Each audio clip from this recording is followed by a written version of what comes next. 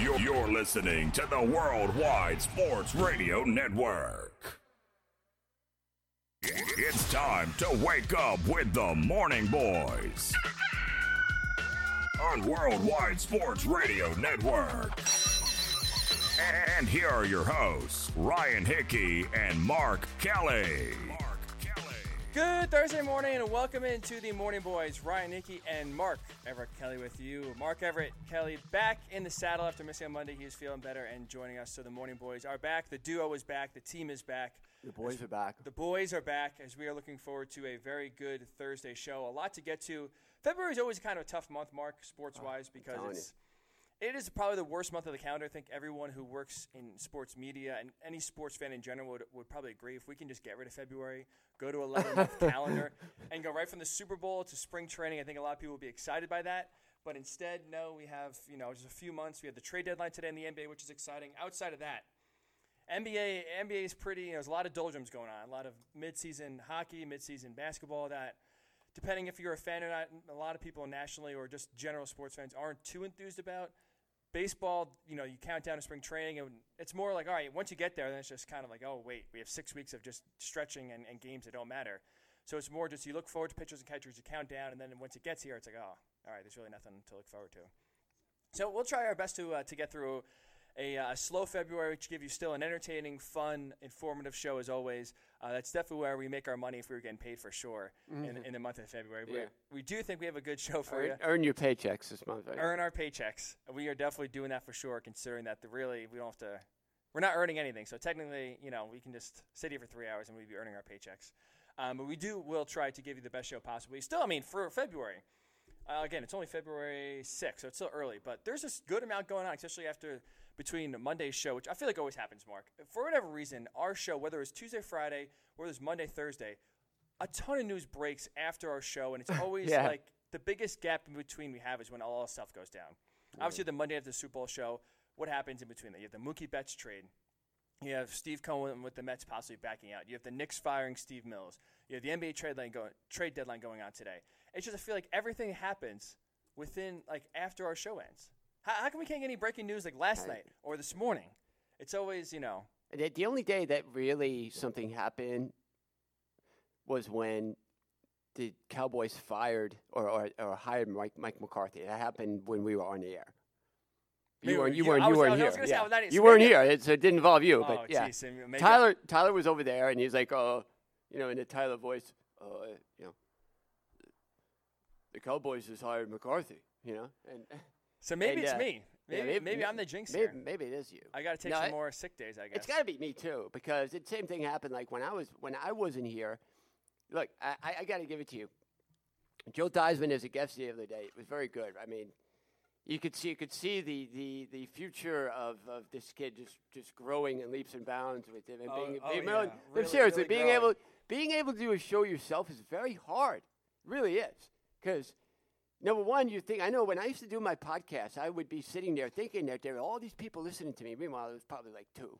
And, you get nervous. And then you're thinking about what you want to say. And, you even if you really know a lot, it's just a lot of pressure to put on yourself to really be disciplined enough to have your thoughts concise and to make solid points one right after the other.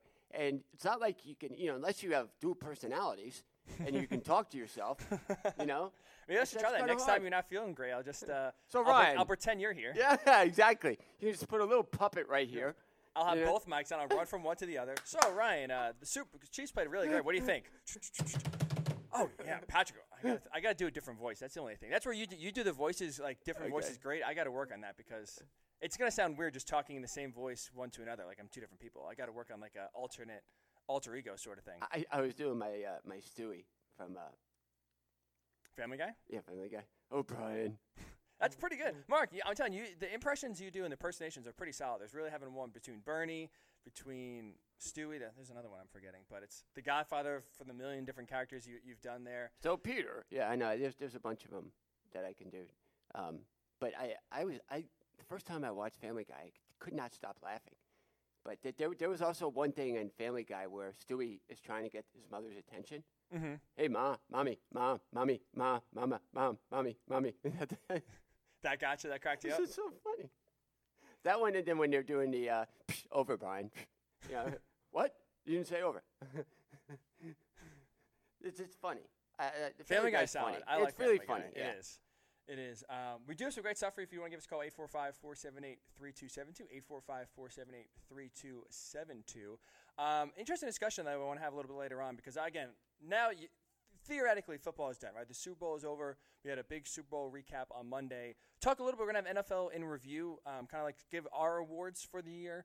Coming up a little bit to kind of just really put a cap and close the book on the 2019 NFL season. But the XFL is starting on this weekend. So the football is technically still going on. Mark was around for the first XFL, which had a lot of success, and also the USFL. So you've actually seen what successful football leagues outside the NFL look like. I've only seen the AAF last year. Obviously, that folded within a few weeks and ran out of money. Yeah. So I'm interested to see because you provide that perspective of what a league has to do to be successful and actually draw fans in. Yeah. So I'm curious to get kind of your as well. Your thoughts if you're excited for the XFL, which again starts this weekend, Saturday and Sunday. I believe there's 8 teams, so 2 games on Saturday, 2 games on Sunday. So whether you're excited to care at all about the XFL, kind of discuss that as well. But we will start because the biggest thing, at least the biggest news story of the day, came later on after the show on Monday, which was that the Dodgers and Red Sox are working on a trade. Send Mookie Betts and David Price from Boston over to Los Angeles in exchange for Alex Verdugo, who is not a prospect at this point because he was up on the Major League roster for most of the year last year, as well as a prospect pitcher from the Twins. And to me, Mark, the way I kind of want to phrase this question and throw to you and kind of get the discussion going is this bad for baseball? And this is my reasoning for it. You have the Red Sox, which is the 3rd highest valued franchise in baseball. So they are not hurting for money. They are not, operating in a small market. They just won the World Series 2 years ago. So this is a big city, big-time organization that every year has championship goals and aspirations, always competing with the Yankees and always trying to one-up their rival, right? So this is a team that is not the Cleveland Indians, the Oakland A's, small market teams that really have to work on a budget. And when it comes to guys like Francisco Lindor, for example, for the Indians, they know they can't pay and are just unfortunately have to deal with the reality of that they can't afford to pay a superstar excess of $300 million. But to me, at least, what is holding the Red Sox back? I understand they have cap restrictions, and basically the biggest thing for them is that they don't want to pay the luxury tax. But for me, at least, you look at a guy like Mookie Betts, this is the exact player that you want to keep on your roster and build around. Not salary dumps. That's essentially what they did. They salary dumped a superstar player with 1 year remaining on his contract because they don't want to pay him whatever he's going to make, $350, $375, $400 million, and he goes free agency next year. So they can get him and David Price off their books, get under that luxury tax threshold to basically reset their tax going forward. But to me, at least, the mindset is all wrong. And when you have a big market team operating like a small market, that's when I get nervous for the future of baseball, where it's just like, how much is penny pitching, how much is money going to now be the overriding factor over winning championships and trying to give a reason for fans to go to the games? Think about it. If you're a Red Sox fan right now, what reason do you have to go to a game? For the most part, they weren't good last year. They probably weren't going to be good this year. And now, really, when you trade away one of the few stars that you have on your team to just basically, again, save money, there's no reason to go. Mookie Betts was that shining light for the Red Sox. He's a guy at 27 years old who already in his 5 years, 5 full seasons as a Major League ball player, won an MVP in 2018, 4 times was an All-Star, 4 Gold Gloves, and finished top 8 in MVP voting 4 times. So he's a guy you pay. He's a guy you absolutely give all your money to. 10 years, $350 million. 10 years, $375, $400 million. He's a guy you mortgage your future on because he's a superstar player and talent that should stay with one team. You've raised him through your farm system. He's a homegrown talent. That should be the player you reward. And instead, the Red Sox, because they don't want to spend the money, they don't want to get in the tax, end up trading him along with David Price so they can get under the luxury tax. Right. It's a bad for baseball. All right. But hold on. Remember, the Red Sox have done this before. All right, 2012, remember? That's different. Carl Crawford, they destroy old players. Carl Crawford, Adrian Gonzalez. Adrian Gonzalez was not old. He was 29 years old when they traded him. That's different. I mean, he was very good with them. Is Adrian Gonzalez a superstar, top 5 transfer player? He had MVP-type seasons with the Red Sox. He was one of their best players when he was on their team. He's no Mookie Betts. Josh Beckett was no, but again, the reason why they traded Mookie Betts, I believe, is because they have Devers. They have like a bunch of young players. Still the Red Sox. Yeah, but is Rafael Devers a player that you can put as a cornerstone third baseman, give him all that money, and be your franchise, build a franchise on him for 10 years? They don't have to worry, No. but they don't have to worry about doing that for a couple of years. I think that's what they wanted. They're so far over the cap. Look, the Red Sox have history on their side at least because in 2012 they decimated their team. You know, they got rid of him, they got rid of Beckett, they got rid of Carl Crawford, and again they used the Dodgers, kind of like, here you go, just dump salary, they take them. And 2012 they were awful. 2013 they won the World Series. So you know they have young talent in their system.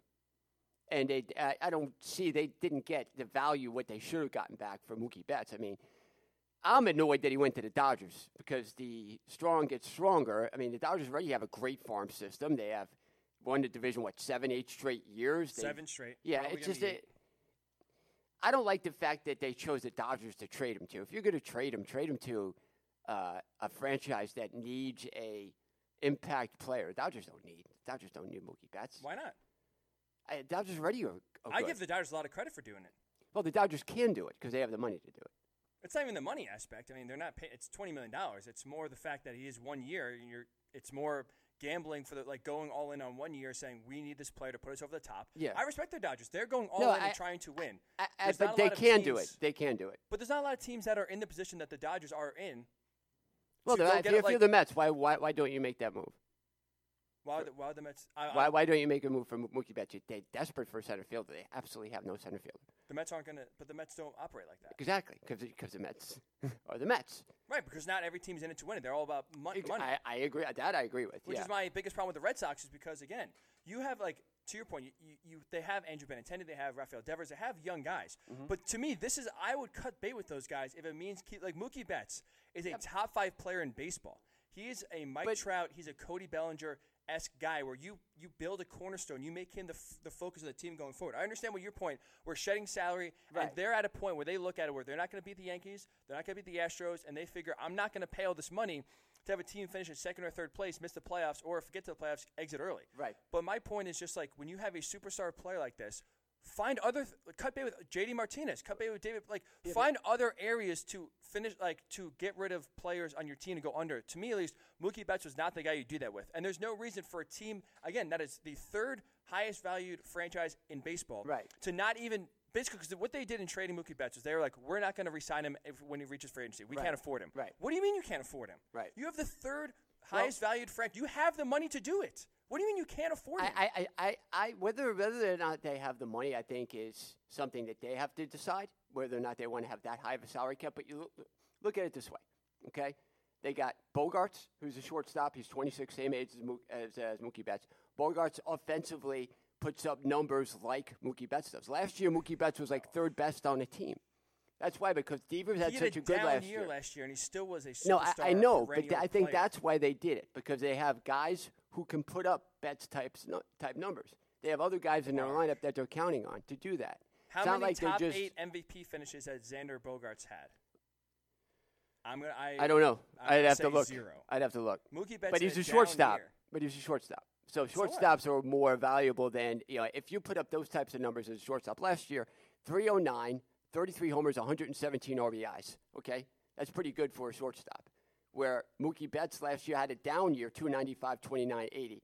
You just made my point. Down year. In a down year here, 295, but 29 home runs, 85 RBIs. But that's why he's an outfielder. He's an outfielder. They figure they can get other outfielders that are going to put up those type, not consistently, but get a cheap a guy who's younger. They probably have their minor league system isn't stocked like it used to be because they got rid of a lot of those guys in trades to get the talent that they have. I don't understand why they did it now. If they really felt like they can't re-sign him or don't want to re-sign him, why not hold on to him at least to the trade deadline and try to? If he gets hurt. Yeah, that's the risk. He hasn't been hurt his entire career, but all of a sudden, one oblique pull, he's out for 6 weeks, and the value diminishes. Not to mention, too, the value diminishes just because you have him for less, right? Yeah. For the Dodgers, have him for a full season now. And again, I don't think the Red Sox are anywhere close to the value they should have got back with Alex Verdugo and a prospect pitcher from the Twins. But the longer you hold on to him, right? If they went to the trade deadline July 31st, you have then Mookie Betts for 2 months and a playoff run. Mm-hmm. Now you have him for a full season and a playoff run. Yeah. So you're not going to automatically get whatever you want back at the trade deadline that you would now. That's why timing-wise. But did they get much back for him? No, but they're going to get less than. Anyway, if you have him for less, his price goes down. But that's my point. If they're going to trade him now, they should have traded him for more value because what they got for him now is they could have got for him at the All-Star break. Well, I don't know about that. And at least I don't understand why they needed to trade him. I like you said, I think they have the money to. There's something else that they're identifying where he's not the type of guy that they really want to lead their organization. Now, they have a lot of young guys, again, that are in their early 20s that they're going to have to pay at one point. But Devers is 22, Bogaerts is 26. Then Bettinotti's 24. Those are the guys probably that they've identified as, well, here's three guys right here that are younger than Betts that put up very good numbers. Devers last year, 32 homers, 115 RBIs. Bogaerts, 33 homers, 117 RBIs. Second base and third, shortstop and second and third base. So that's pretty good for infielders. But again, I understand. Younger guys that are younger. I understand. Yeah, I understand. Their numbers were better last year, sure. But to my point, Mookie Betts had the worst year of his career. He had 295, 29 home runs, 85 RBIs. And on a down year, he is a top 5 player in baseball. And to your point, this is my biggest issue. The Red Sox are prioritizing saving money over keeping homegrown talent, over keeping superstars on their team. But I don't know if it's really saving money because they still got a huge pay. They still got to pay Martinez. Martinez isn't old. He's only 31. Their motivation was in trading. They put Mookie Betts. Their main motivation was trading David Price. In order to do that, they had to package Mookie Betts. That's true. They didn't want him anymore. Yeah. And I'm fine with that. Yeah. David Price is way overpaid, and it's their fault. They gave him this huge contract. He didn't come close to living up to it. Yeah. But it's just like Beckett was part of that deal back in 2012. Right. And that's fine. And but Carl Crawford but was they another basically guy, they had to put Mookie Betts on that David Price contract because no one else is going to take David Price for any sort of value without the Red Sox paying a ton of money. And if they had to pay a ton of money, they still wouldn't be able to get under the luxury tax threshold, which they want to do desperately. And they punted on Mookie Betts because they said to themselves, "We can't pay this guy when he gets a free agency, which he wanted to do, which is fine." Apparently, he turned down a $300 million deal from the Red Sox. You can't blame him because he knows he's going to get more, and he deserves more in free agency. But how come the Red Sox can't be in on him? How come they can't pay him what he wants? That's what I don't get. I'm figuring there's something else going on. I'm figuring either he doesn't want to stay in Boston or something happened where he told them, look, don't even bother because I don't like it here, or this isn't where I imagine being the rest of my career. I don't know.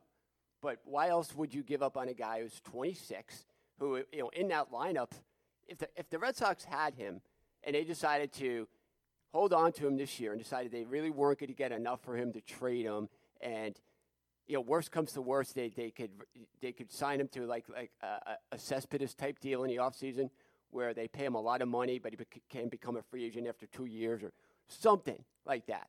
Because I'm sure they have the money to do it. There's got to be something else going on where they decided we have enough young players that we got to worry about, enough young players to take this franchise. Plus, it's not like the Red Sox got to prove anything to anybody. They've won 2 world championships in the last 10 years. So it's like they've had a winning formula. So it's kind of hard to second-guess them when they've won a couple World Series already. I would trust the fact that they got a lot of young talent. This is a guy they for some reason, earmarked as you don't know the conversations that went on. You don't know why they decided to trade him now. It's got to be something other than what it is obvious. I don't think the Red Sox are a team that's throwing it in and saying, we don't want to win. Maybe for this year they want to get under the salary cap because they had such a fallback last year, and when you have that high of a salary cap and you don't win, you kind of say, wait, what guys can we get rid of just to kind of maintain some kind of regularity here because it was getting out of control.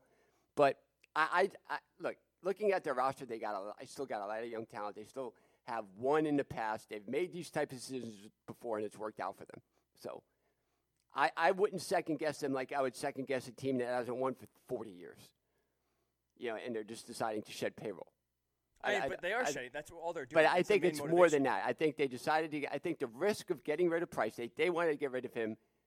That was their top priority. We need to shed this contract because he has still, 3 years left on his contract? Which is fine. I have no problem with that. Because so they viewed that was worth it. Yes. That was worth it. And you don't know. Maybe they'll be in on Betts in the offseason. You don't know. Right. If they do, maybe then I'm the fool. But they have Kyle Bloom, the GM from the Rays, who's used to working with small budgets, used to working basically with no money and making a winning product on the field. To me, but my biggest issue and holdup and frustration with the Red Sox is everything you just said before. You don't know, there's no real tangible reason out there that we see that is like you can back up the Red Sox and say, yeah, sure, you shouldn't go after Betts, right? Everything from on the field. He's a 5'2" player. He's great in the field. He's a great hitter. He's fast. He scores runs. He does everything you like. There's no holes in his game. I love the guy. He's a great player. I would love to have him on my team. He's from all accounts, he's a great guy off the field. Doesn't get in trouble. Great in the community. So it's like there's like he is to me the prototypical perfect franchise model player that you want. Everything he does right. Right. So my biggest thing is why wouldn't you want him on your team? And why wouldn't you want to pay him? And I would prioritize paying him over young guys, over Rafael Devers, over Xander Bogaerts, over Andrew Benintendi. Yeah, I don't think understand that's why they did it, though. I think they did it. They felt like they can still probably be in on him. They felt like they really needed to get rid of Price's contract. There was no other way to do it. I think that was kind of their first priority. If we got to get rid of this contract, it's killing us. He's not giving us any type of production. Still got 3 more years. It's like if somebody came to the Mets and they said, we'll take Robinson Cano's contract, which has still got like 4 more years left at a ridiculous salary for a guy who's going to be 38. Like, wouldn't you do it?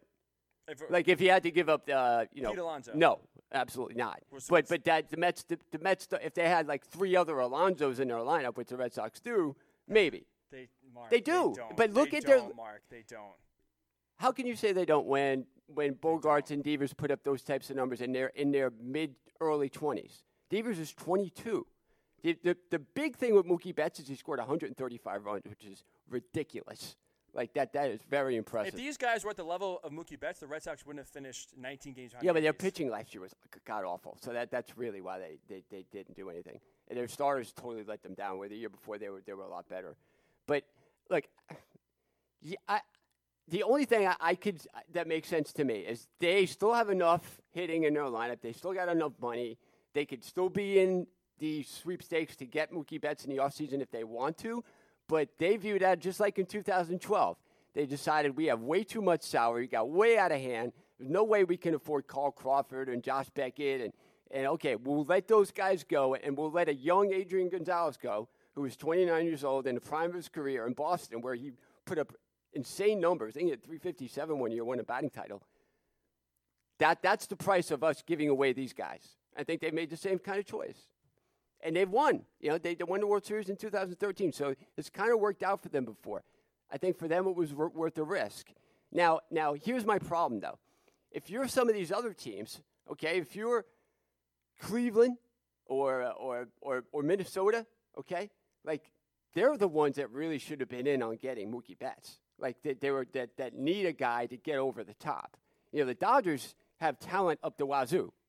So they still can't win. That's like they haven't won a World Series, right? But I mean, it's like if we have to break down reasons why the Dodgers didn't win, me and you be here for weeks, because they need like a psychiatrist, because there's so many things that just last year losing to the Nationals. There's so many times where they should have won and they just didn't. You can't understand why Kershaw has the issues he does. There's so many things that happen that you just can't explain.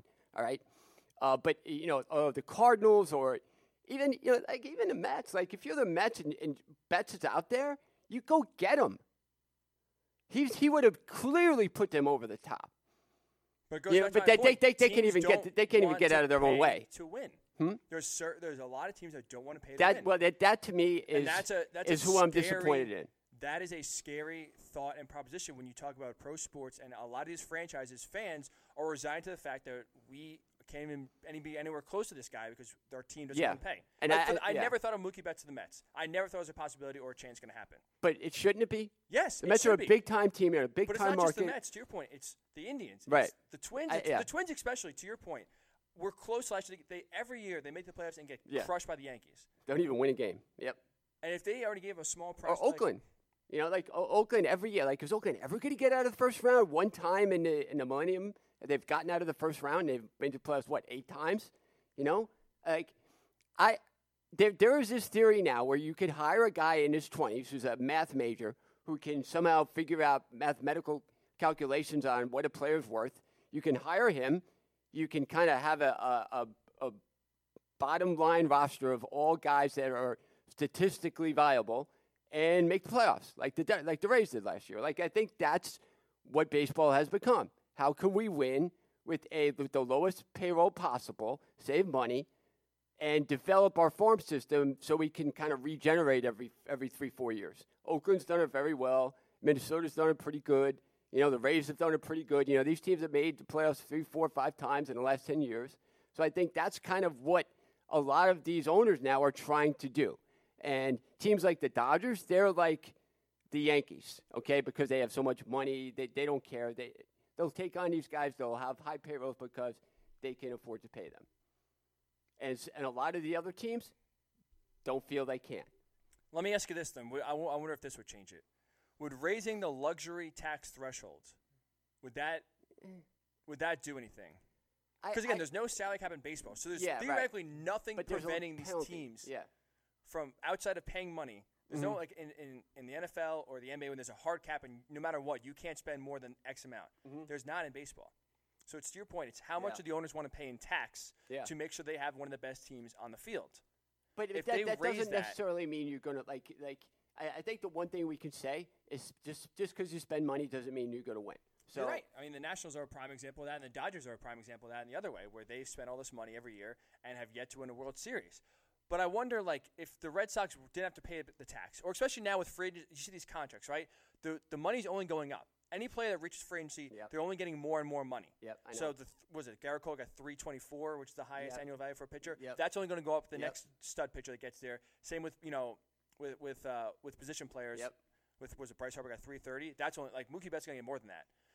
So, I think raising the luxury tax threshold to a number, what is it now, 208, maybe to 250? Maybe that, I hope that could maybe get some more teams in it. Personally, I don't know. That's I think so many teams are obsessed with saving money. So many teams are obsessed with doing things cheaply, and being able to say, "Oh wow, look at this guy. He only spent $8 million on his roster, and he made the postseason." Like, I think that is what's in right now. That's what gets me nervous. Hiring these math majors who are, like I said, in their mid-20s, have absolutely, like, they don't even probably know what a baseball is, but they know how to come up with formulas to, kind of figure out what a player's worth, or how to draft a team that you could get away with financially and still be competitive. Because you look at all these teams, and there's enough research and enough evidence that you can win that way, where other teams are starting to buy into it. You look at how the Brewers kind of reshaped their organization, became one of the better teams in the National League. I think a lot of these franchises are starting to understand that the way you really build long-term success is through the draft and through putting money into, overseas, putting money into different, a lot of these Latin communities or where ball players can be developed at a young age, and developing players that way, I think, is the better way to go than spending money on free agency, having a high salary cap. I think that all these, probably 60%, 70% of major league teams have bought into the fact that they want to have a roster that doesn't go over, whatever they put the minimum at, like maybe $175 million or, $160 million or whatever.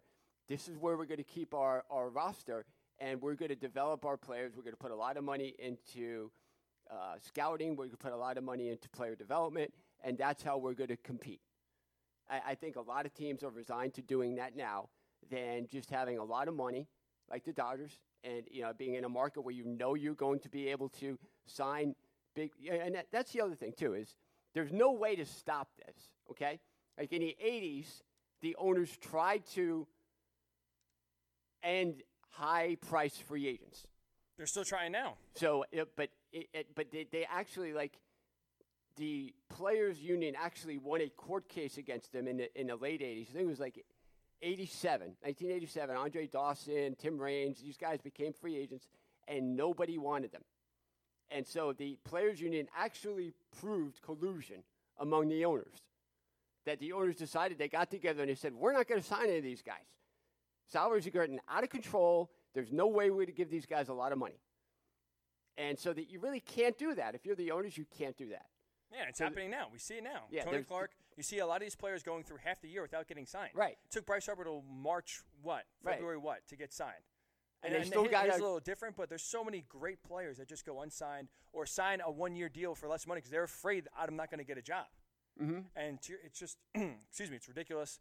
And I commercially, I think it's bad for baseball personally. But what's your thought? 845-478-3272, 845-478-3272.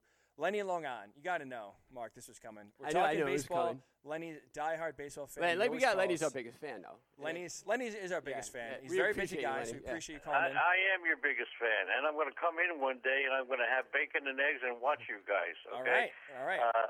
But I'll go back to my own experience when I was in 3rd grade, and a friend of mine walks in and told me that Don Newcomb was traded to the Cincinnati Reds. I immediately went to the back of the classroom so nobody would see me crying. Okay, and that's the Mookie Betts deal. Now here's the deal, and you mentioned the name just now, Bryce Harper.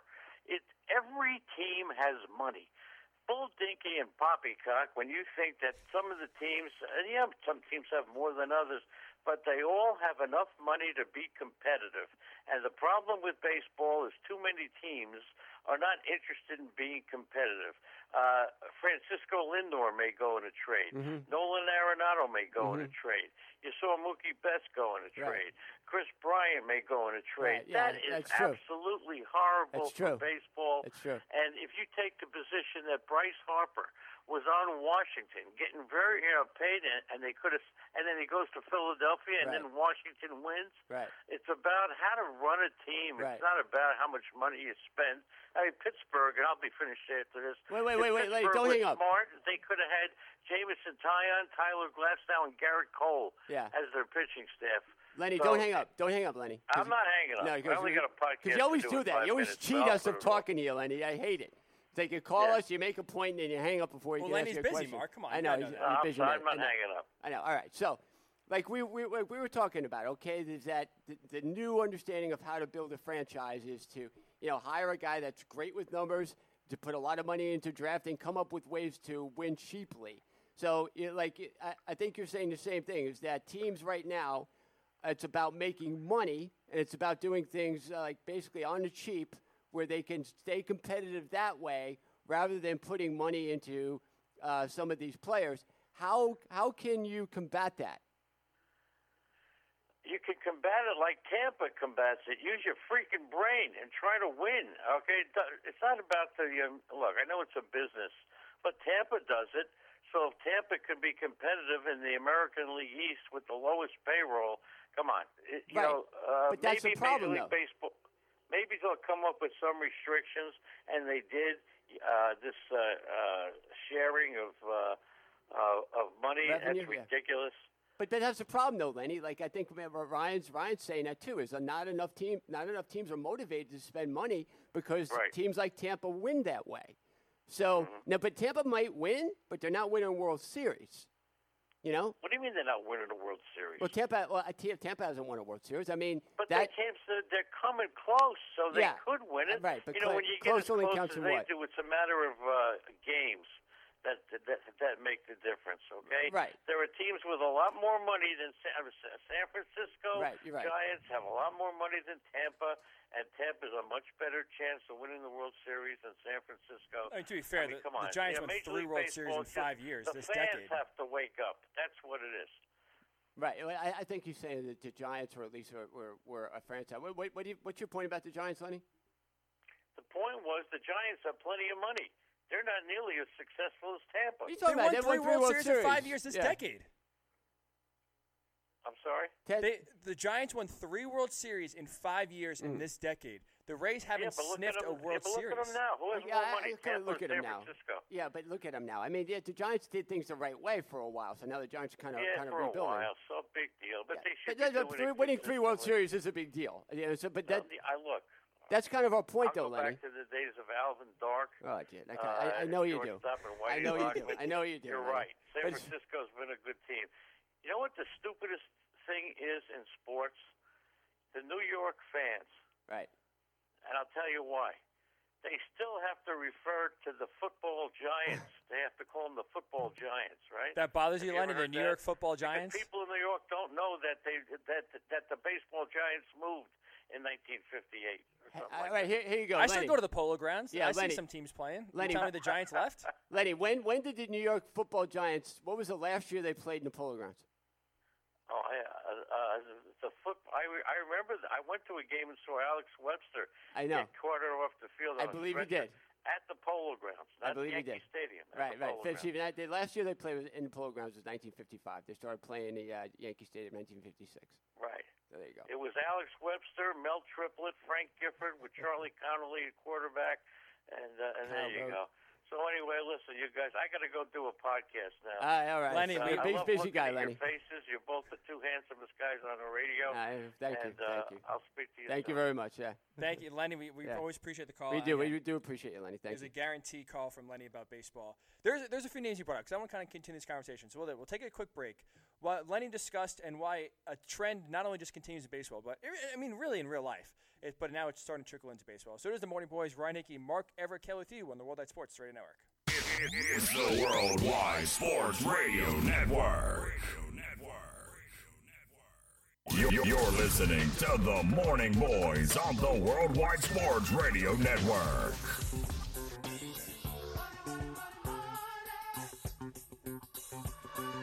The Morning Boys are back here on a Thursday morning. Thanks so much for tuning in. We're here every Monday, Thursday, 8 a.m. to 11 a.m. exclusively only on the Worldwide Sports Radio Network. You hear money coming back as the whole discussion so far this morning is the decision by the Red Sox to trade Mookie Betts to the Dodgers and basically punting on the idea of giving Mookie Betts a long-term contract and operating in a small market mindset in the sense that they don't want to pay the big superstar the big bucks. They feel like they can't afford him. So instead, we'll trade him, get some sort of value, any sort of value back. And more importantly for the Red Sox, they prioritize getting under the luxury tax, saving money, not paying the tax over rewarding a superstar player for being one of the best players in baseball and already resigning to the fact that they can't resign him. And I want to kind of discuss this, Mark, because Lenny brought it up, and he mentions a few other teams. And this is a trend. This is a trend, again, not just in baseball, but really in life, and we're seeing it start to trickle into baseball, which is the fact that obviously we know, especially in a capitalist society, in a capitalist market that the United States works in, the goal is to make as much money as possible, which is fine. I mean, there's no cap to it. There should be no reason why you can't earn as much money as you possibly can. The issue comes in with now is that companies are starting to try to earn as much money as possible while also spending the least amount of money as possible, right? You always heard the saying, you got to spend money to make money. That used to be the saying for a long time. That's not happening anymore. And the thing that gets me nervous about just overall disconnect that baseball already has with fans and that can continue to grow is that you have owners now that are very rich, right? John Henry with the Red Sox, again, I keep saying this, they're the third highest valued franchise in Major League Baseball. That's a huge deal because they have a lot of money. They're in a big market. They have a lot of things going their way where they should be able to spend. Basically, they print money. And for them to basically try to claim like they don't have enough money, oh, woe is us, we can't afford these big-time guys to sign into huge contracts, you can. You choose not to. And that's where my issue comes in because now, like, if you're a Red Sox fan, how do you justify watching a guy grow up through your organization through 5 years, literally do everything right, have no holes in his game, be great defense, great offense, win a World Series, won an MVP, has been consistently good, right? 4 All-Stars, 4 Gold Gloves in 5 full seasons. He's done everything right you're supposed to do. How do you justify watching him getting traded to a team and then basically have your owner come out and say, we can't afford to pay him in the offseason and he's gone? It just, to me, it drives me crazy that these owners are trying to win, still be competitive, but yet not put the money out there to spend on players to make that happen. And not to mention, too, Lenny brought it up. I want to kind of hit on this. You have Francisco Lindor in Cleveland. You have Nolan Arenado in Colorado. 2 examples, at least in Arenado's case, that already got paid, but now is getting frustrated because the Rockies paid him a big contract, but now don't want to spend money elsewhere. Don't want to improve the team. They finished in last place last year, and they don't want to pay money to either trade for players or sign free agents or improve their team in any way. And now that's why Nolan Arenado wants out because he's like, when I signed this contract, you told me we're going to compete, we're going to try to win. Right. Sign the contract. Now they're not trying to win. Right. They're not competing. They finished dead last year, and they did nothing to improve their team. I think players got to understand this too, okay? If players are going to demand all this money, and they have to understand that maybe they're going to take up a lot of the payroll. So if you have a guy like Bryce Harper who makes $330 million, whatever ridiculous contract he signed, he can't be complaining, the Phillies don't have money to sign anybody, when he takes up 50% of their roster. So there's a catch to that too. Now, in Arenado's case, he was under the impression that Arenado isn't in that category, makes a lot of money. But again, I think he's, for the stats he puts up, which are very good stats, I think over the averages of his 7-year career, something like 40 homers, 100 and something RBIs, 300 batting average.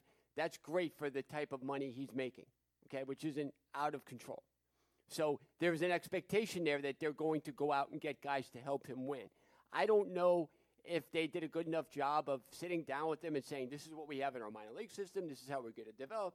He has to see an overall plan of how they're going to compete if you're investing that much in one player. Well, say this. You figure last year they had the contract negotiations and signed the contract. Right. That would that's when the you time bring to it do up. it, yeah. And if that was a plan, then Nolan Arenado has no reason to complain. Right. Right? If they said this is a 4-year build, kind of Right. like what the Padres are doing, right? They Right. signed Manny Machado and Eric Right. Hosmer, those huge Right. contracts. Right. But they say, And look, they got a lot of we money have too. Fernando Tatis Jr. We have a lot of these young guys Yeah. coming up through the system. Right. You give us 2 or 3 years. Yeah, we're gonna Then be awesome. right. Yeah, and But- they got a lot of young talented Padres. Right, they really exactly. do. And that's why you don't hear those guys complaining or because they're not making moves. To me, like that Arenado complaining is a signal that they said we're going to spend money. If I don't know what off the top of my head what the Rockies farm system is, I don't Right. think it's that great. And again, if it was, Arenado should have no reason to complain because they said, listen, 2 or 3 years, we'll bring these guys in, we'll slowly integrate them, and by the time we're hit year 3 or 4 year deal, we'll be in it every year. We'll be challenging the Dodgers and getting in the playoffs. So if that was the case, I don't think Arenado would be complaining year 1 that the Dodgers aren't trying to make moves, the Rockies aren't trying to make moves because he understands this is a 3 or 4 year build. With teams like And it's getting nasty between them too. yeah, like because he feels they lied to them, which is Yeah. frustrating because now you have teams that sure they spend on one player, then don't want to spend on anything else. I understand Colorado's not the biggest market, Cleveland's not the biggest market, but let's not pretend these owners and these teams aren't raking in money. Oh yeah. Well, yeah. That's the thing. I don't think there's any team out there that's going to cry poverty. All right. And if you do, you shouldn't be able to own a Major League Baseball team. Right? If you don't operate, that's a frustrating part. Is just like you have now. I understand it's a business. I mean, don't get me wrong. The owners buy these teams to make money. That is the end-all, be-all. It's not to win a championship. It's not to get franchise players on the field. It's to get butts in the seats. How can we do that as cheap as possible? How can we make as much money as possible? Because in the end, it's a business. But it's frustrating and at least concerns me, again, when you have all these markets now just resign to the fact that we aren't going to sign players. You do the right thing. You draft well. You develop well. And now you have superstar players that you did all the work for. And now you get to see teams like the Dodgers, teams like the Angels, teams like the Yankees basically capitalize and take what you did, all that learning, all that development you did, and cash in because they can pay a higher price tag. And now they get all the benefits without getting any of the early bumps on the road. That's what's frustrating. Even like the Indians with Francisco Lindor. He's their one player they have that is a superstar that should be the face of the team that could stay in Cleveland for 10 or 15 years, and they're already resigned to the fact that we can't re-sign him. And it's frustrating to see like that is now the mindset of like these teams where it's just like we can't afford him, and we're just going to watch him go somewhere else or try to trade pennies on the dollar because we know we can't re-sign him when it gets free agency. I hope that like if the luxury tax threshold resets, that could be a solution. Because now if you lessen the penalties or just raise the ceiling for the salary, let's just say quote-unquote cap, because teams kind of do treat this like a salary cap, but they want to get on the luxury threshold as much as possible, right? So it's a Well, I don't think that's going to do it. I don't think if you lower the amount of money that they're going to be penalized. No, I say raise it. Like so, the threshold is $208 million before you get like. What if you raise it to $250? So now you open up extra. Let's just say $45 million per year per team, and now you can afford if you're the Red Sox and Mookie Betts. Now if you're I don't know if it's more the overall money for the Indians compared to just the tax threshold you would pay. Yeah, I don't think so. But it's just like for the Rockies now, you can afford to add other players on your roster without going over and paying a tax and trying to be competitive. But I think teams already kind of know this, I think, going into the offseason about how much the salary cap's going to go up, how much the penalty is going to be, how much money they have to spend on each player. I think all these teams now have these in-depth calculations of like what to play or what to pay at each position, how much each position is worth. It's broken down to such a ridiculous system now. Because teams are so crazy about being able to not overspend to win? Because if you spend a lot of money and you just throw everything out there, what's everybody going to say? Well, they won because they spent the most money. Like, that's always like a lot. Even if you win, teams don't really want to be branded with that anymore. Teams want this kind of understanding that they did things an intellectual way. They took advantage of all their resources, and they were able to beat the system and win. It wasn't about spending the most money. It was about having intelligent guys all throughout the organization and being able to develop players and come up with a winning type of system that equals consistent success. So you have the MLB has just become this statistically formulated league where everything is about calculations and how much can we spend overall that's going to cost us to win. What's the least amount of money that we could spend to win? How can we spend the least amount as possible and still win? And that's I guess overall the most frustrating part is you have few teams that are willing to spend money to win. And I'm not, to your point, I'm not trying to say spending money equals winning, right? Mm-hmm. The Dodgers are the prime example of that. Even the Yankees these last decade is a prime example. Spending a lot of money just to throw money around doesn't win. It doesn't help. It doesn't work, which is, I understand that. Spending smart money is how you do it. So my frustration is just even with Machado and Bryce Harper, for example, because those are the two latest guys that got the huge contracts. There are flaws in each of those players' games that give you reservations that say, sure, I am not 100% willing to spend $300 million on this guy. I think both Machado and Harper had red flags and flaws in their game that are justified where I'm not going to spend this much money. Fine, I understand that. But to me, you see guys like Nolan Arenado, Francisco Lindor, Mookie Betts. Those are the guys, to me at least, that are worth that and you pay the money to. And it's just frustrating to see that, again, Arenado, the Rockies did it to their point, but now they're not spending money. He wants out. And now in the examples of Lindor and Betts was traded, and Lindor wants to be or will probably be traded because the teams don't want to pay. It's not about spending money. It's about spending money wisely. Right. To me, those are the guys you spend money on. So let me those ask are you a absolutely question. the guys who do it. You're a free agent. Yes. Okay? You are going to make a lot of money. How much are you willing to take to win? Will you take less to win consistently? Is it more important? I understand people have to hit their mark kind of as this is my chance to get paid and to be comfortable. But players too, they gotta have a role in this because players just can't be about I want to break the bank because then you can't really expect the organization that invests in you to be able to spend the type of money that they need to have consistent excellence around you if you're taking up 60% of the roster salary. So how much falls on the players to be willing to work within that and not get an egregious amount of money in order to win? So if you're Bryce Harper and you're making $360 million or $300, over 13 years, how much is enough? It's at some point the players have to understand too that we can't have it both ways. If we want to win and we want to make money, there's got to be a balance we have where when we become free agents, there's a number that we won't go over. There's a number that we know it's going to take to get good players around us and be in an organization that's going to consistently win. Because to me, that would what it would be about. I would hate to be like Alex Rodriguez in 2003 or 2002 and signing that huge contract with the Rangers for $250 million, I believe, at the time. And then 2 years into it, he's been on teams that finished in last place, even though he put up great numbers. So players have to take that responsibility too and understand that they're part of that type of problem now. Where if they're going to sit out and hold out for record-breaking contracts, they can't really blame the organization for not putting players around them. This is what I'll say about Bryce Harper, and I think this is to me. I have a tough time shaming the players and say don't take as much money as you possibly can. Basically, help the owner who is a billionaire and is making hand over fist money. It's not about helping the owner though. It's about understanding. No, but you are helping the owner because you taking less money means that's less money the owner spent on you, and that's more money he could spend on other people if he wants to. But it's still how much is enough? There's no number, but you look at Bryce Harper. You know how much Bryce Harper made last year in 2019? What his annual salary was? $10 million. So I understand, if you want to, that's where I'll say, sure. It's backloaded. Yes. Yeah. So if the player wants to do that, I have no problem with that. If you want to restructure to where, sure, I'm not going to make a lot of money, or you can put an option in there where, you'll help out. You can get Bobby Bonilla contracts. Right. I have no problem working it that way, but I'm not going to sit here and say, don't take all the money you can. don't set up your family for life. Because I mentioned too, like these players, but we're 40 years old, you're done. I know, but we're talking about an insane amount of money. I mean, but that's what the owners make an insane amount of money too. I'm not signing. I could never sit here and say, take less money so the owner who is making hand over fist already can make more money and save more money. Because there's no guarantee he's going to save more money and reinvest it back in the team. We see it with the Mets. We see it with the Mets. They save money on different sort of situations.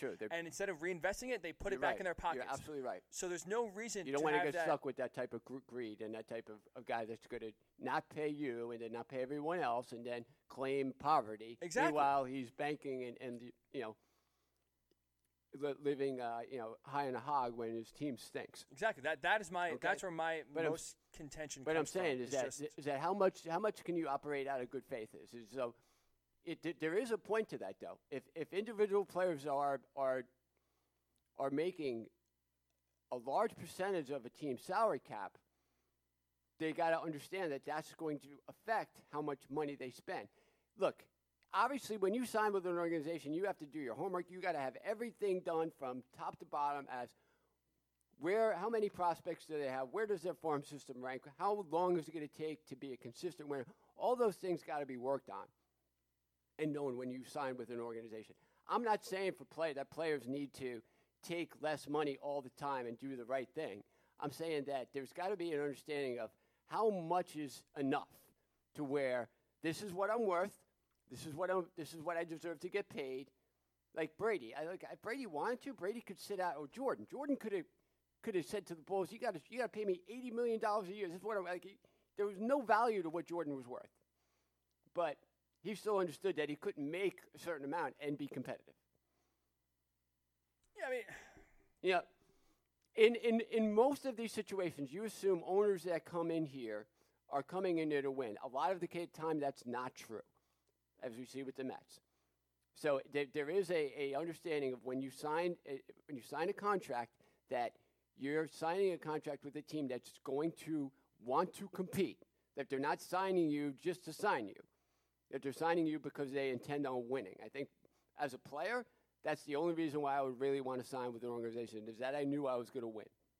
I wonder, I'm just thinking out loud here, would an NBA and now this will never happen, would an NBA structured contract situation for a Major League Baseball work? And what I mean by that is NBA is a structure where 5 years is the max deal, right? And if you have a homegrown player, if you draft him, develop him, you can get an early window into offering a max deal, and you can offer him more money than any other team could.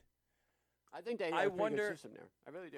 I like the NBA system a lot. Yeah. Now, I don't think I like it a lot better than Major League Baseball. Will go for it because basically the players aren't going to essentially cap what they can make because that's what the NBA is. You can only make a certain amount of money. The max deal is, the super max for a team only goes so high. So no matter, even if you're worth more, you still can't make, basically it's not a capitalist society where you can make as much money as someone's willing to pay you, right? I wonder if a system like that, now again, the players to me would never go for it, so I don't think that is going to happen in baseball. Players Union in baseball is ridiculous. But I wonder if that would be a solution to where now teams are more willing to spend money because it's at the most 5 years. Like, to your point, for Bryce Harper, he's backloaded. So he's going to get $26 million when he's 37 years old. He's not worth it. And sure, you get less up front, so you hope to win the World Series, but it could get ugly towards the end when, to your point, it could take down a team because now if you have this 37-year-old player who's aging and not good, making all this money, taking up all this percent of the salary cap, you can't spend money right, and now it's weighing down the team. I wonder if teams and the Red Sox would be more interested if you could say 5 years. So Mookie Betts is 27. From 27 to 32, he's going to be the highest paid player in baseball. But we're going to get him in his peak and his prime, and then we don't have to worry about the back end when he starts to decline. That's going to be someone else's problem. I wonder out loud if that is maybe that would help teams spend more money and have some smaller market, or I should say middle market teams be more competitive and be more involved. I think teams do that. I think if the good owners and the good teams do understand that, they come to a realization is this is how much we have. This is what we need to consistently compete. This is how much. Like if you break down like Belichick, how he breaks down players, he knows like how much each player's worth at a certain age, at a certain position. And I think that's a lot of what you have to really do now in pro sports is understand that type of value, what you're getting from each position, what's likely to happen if you're going to pay a guy this amount of money. Look, this is more than I've ever seen in my life as far as being able to have a winning organization. There's so many different things that go into it. You got to have a lot of people that are really, I guess, inundated in how to get the most out of a dollar and how to spend the right way. Because one mistake can really put you back for a long time, And look, we know from being in this market that there should not be a team that operates in New York that does things on the cheap, and there is. And they've done it for years, and they've robbed the fans for years. They've lied to the fans for years. They're doing it again currently. Like that, I'd like to get to that point too, because I think that when you have a team that operates out of such bad faith that the Mets do, and I don't think there's anybody in New York that trusts the Wilpons. I really don't. The Wilpons have proven themselves to be crooks. All right, so let me stop right there. Because here's what we'll do. We'll take a quick break because we'll hit the other base. Our point is yes. Mm-hmm. When Mark is referring to, Steve Cohen was already a minority investor in the Mets, was supposed to take over 80%, take a majority stake in the Mets within 5 years. Now he, at least allegedly, has backed out of the deal because the Wilpons tried to change the terms at the last second. So we'll get into the details of that, what the future is for the Mets, and if the Wilpons will be involved. That is all cut up. Plus, NBA trade deadline is today. We'll hit on that, and we'll put up a show poll right now. Are you excited about the XFL? Yes or no? We'll gauge your interest. We'll get to that a little bit later on. But again, Steve Cohen possibly back out the Mets. What will happen in the future as the owners of the Mets? We'll get into that when we come back. It is the Morning Boys. Ryan Hickey, Mark Everett Kelly with you on the Worldwide Sports Radio Network. It's the Worldwide Sports Radio Network. You're listening to the Morning Boys on the Worldwide Sports Radio Network.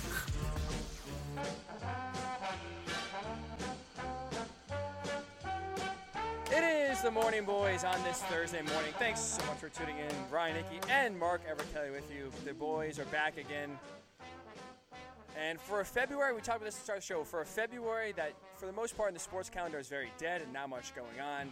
There's been a lot going on this week, and we just had to spend a whole hour talking about Mookie Betts and not only just the trade to the Dodgers, but the overall philosophy of a lot of baseball teams, including the Red Sox, where they prioritize saving money over trying to put a great product on the field and even trying to win a World Series. And to me, at least, that's at least what the Red Sox traded Mookie Betts, a bona fide superstar, an athlete that you would love to have as the face of your franchise moving forward. They essentially salary dumped him with David Price to get under the luxury tax threshold and save some money.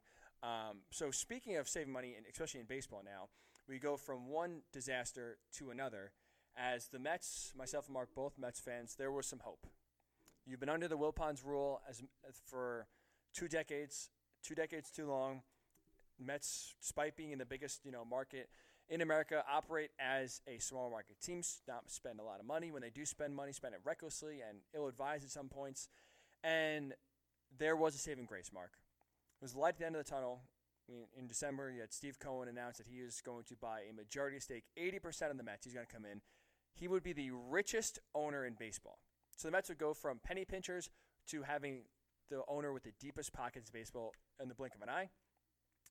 Now, what was a little scary, a little interesting, is that the terms of the deal that are being worked on, at least rumored at the time, was that the Wilpons have control of the Mets for 5 years, control of SNY for 20 years, and then after that time, Cohen would take over fully. And instead now, there's reports, starting with Barstool Sports and now starting to be verified by a lot of other baseball people as well, as that Steve Cohen is backing out of the deal in part because of late changes to the contract and negotiations and agreement, which the New York Daily News yesterday kind of shone some light on, was that, I guess, the Wilpons, specifically Jeff Wilpon, wanted control of the Mets longer than 5 years and wanted control of SNY longer than 20 years, which was originally agreed upon back in December. And now the Daily News also went on to report that out of the Wilpon family, you have Fred and Jeff, the father and son owners, and Saul Katz, who was a son-in-law, as the 3 figureheads of the Mets. Saul Katz, Fred Wilpon, the father and the son-in-law, wanted out.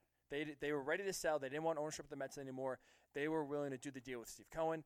Jeff, now the son, is the one that who changed the terms of the deal and still wants to hold on to Mets ownership longer than the agreed upon terms originally of 5 years with the team, 20 years with the network, which is SNY.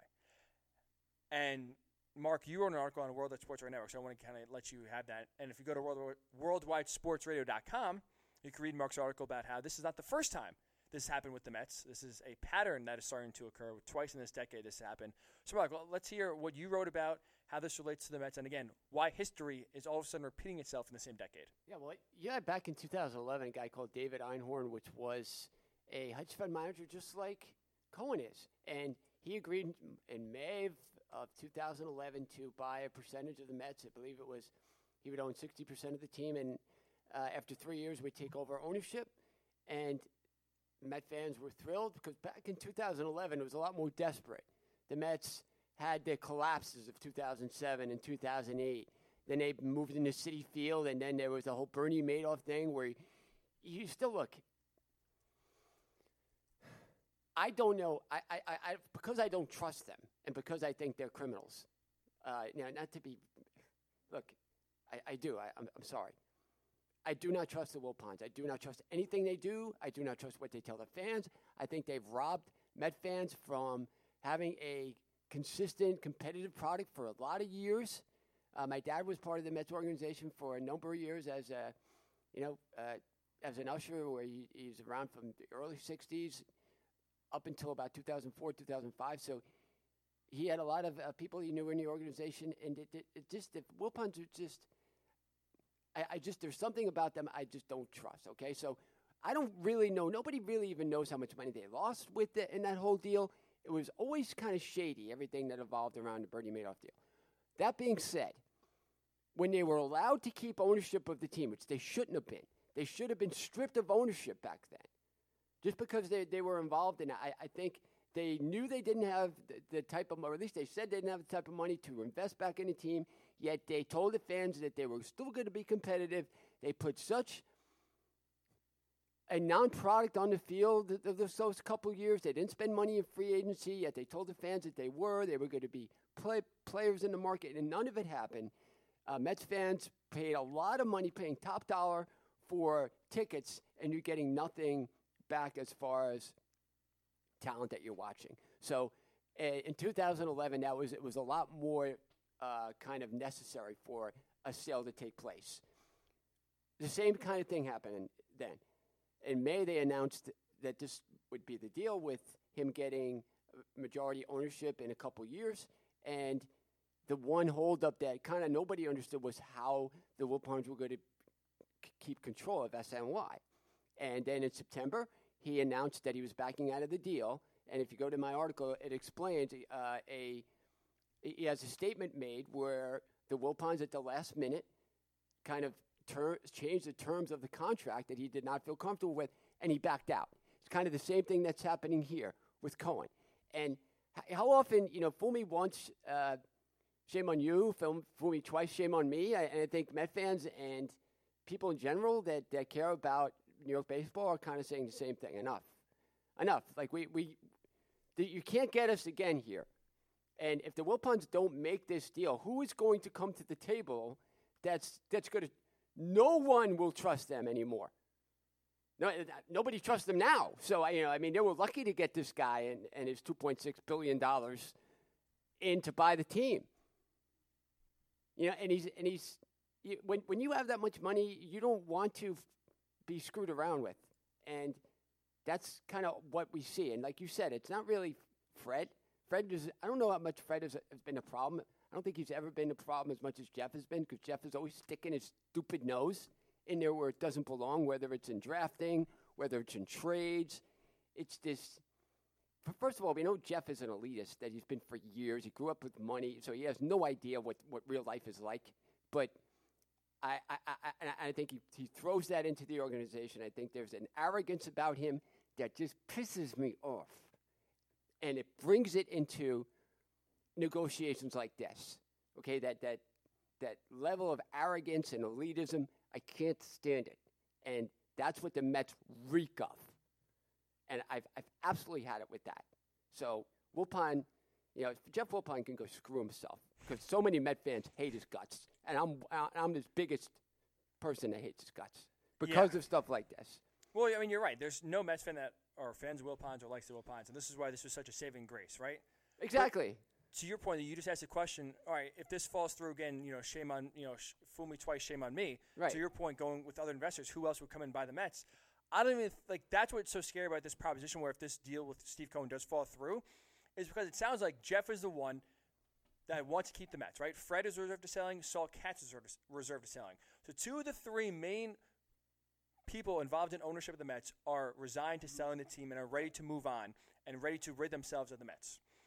The thing that scares is you have Jeff Wilpon now, who seems to be the one that wants to keep it, who seems to be the one who's changing the terms of the deal. The COO, yeah. If this falls through, not only will the Mets struggle with getting offers, they won't even want offers. Because that's the thing, too. You have to, this is I said this yesterday.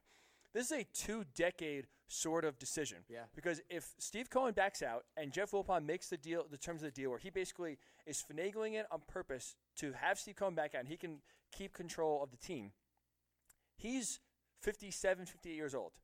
He's going nowhere. He's still young enough to where he's going to be here for another 10 or 20 years. He's not going to just back out of this deal and then next year or 2 years, but you know what? Maybe I want to sell the team. I'm ready. This is not going to happen. This is the best situation the Mets have got. They have they have a hedge fund manager who is ready to pay $2.6 billion to you to say, let me take what you have. The Mets would have the richest owner in baseball.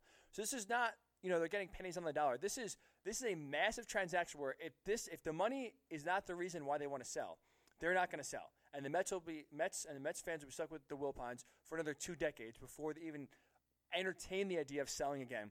This is Jeff's baby. He wants it for whatever reason. He wants to continue to, like you said, meddle, more like get a Rosemary's decision, baby. and just continue to be involved despite having no baseball knowledge and not allowing the people he hires to do the right job. Not to mention not hiring the right people to do the job in general in the first place.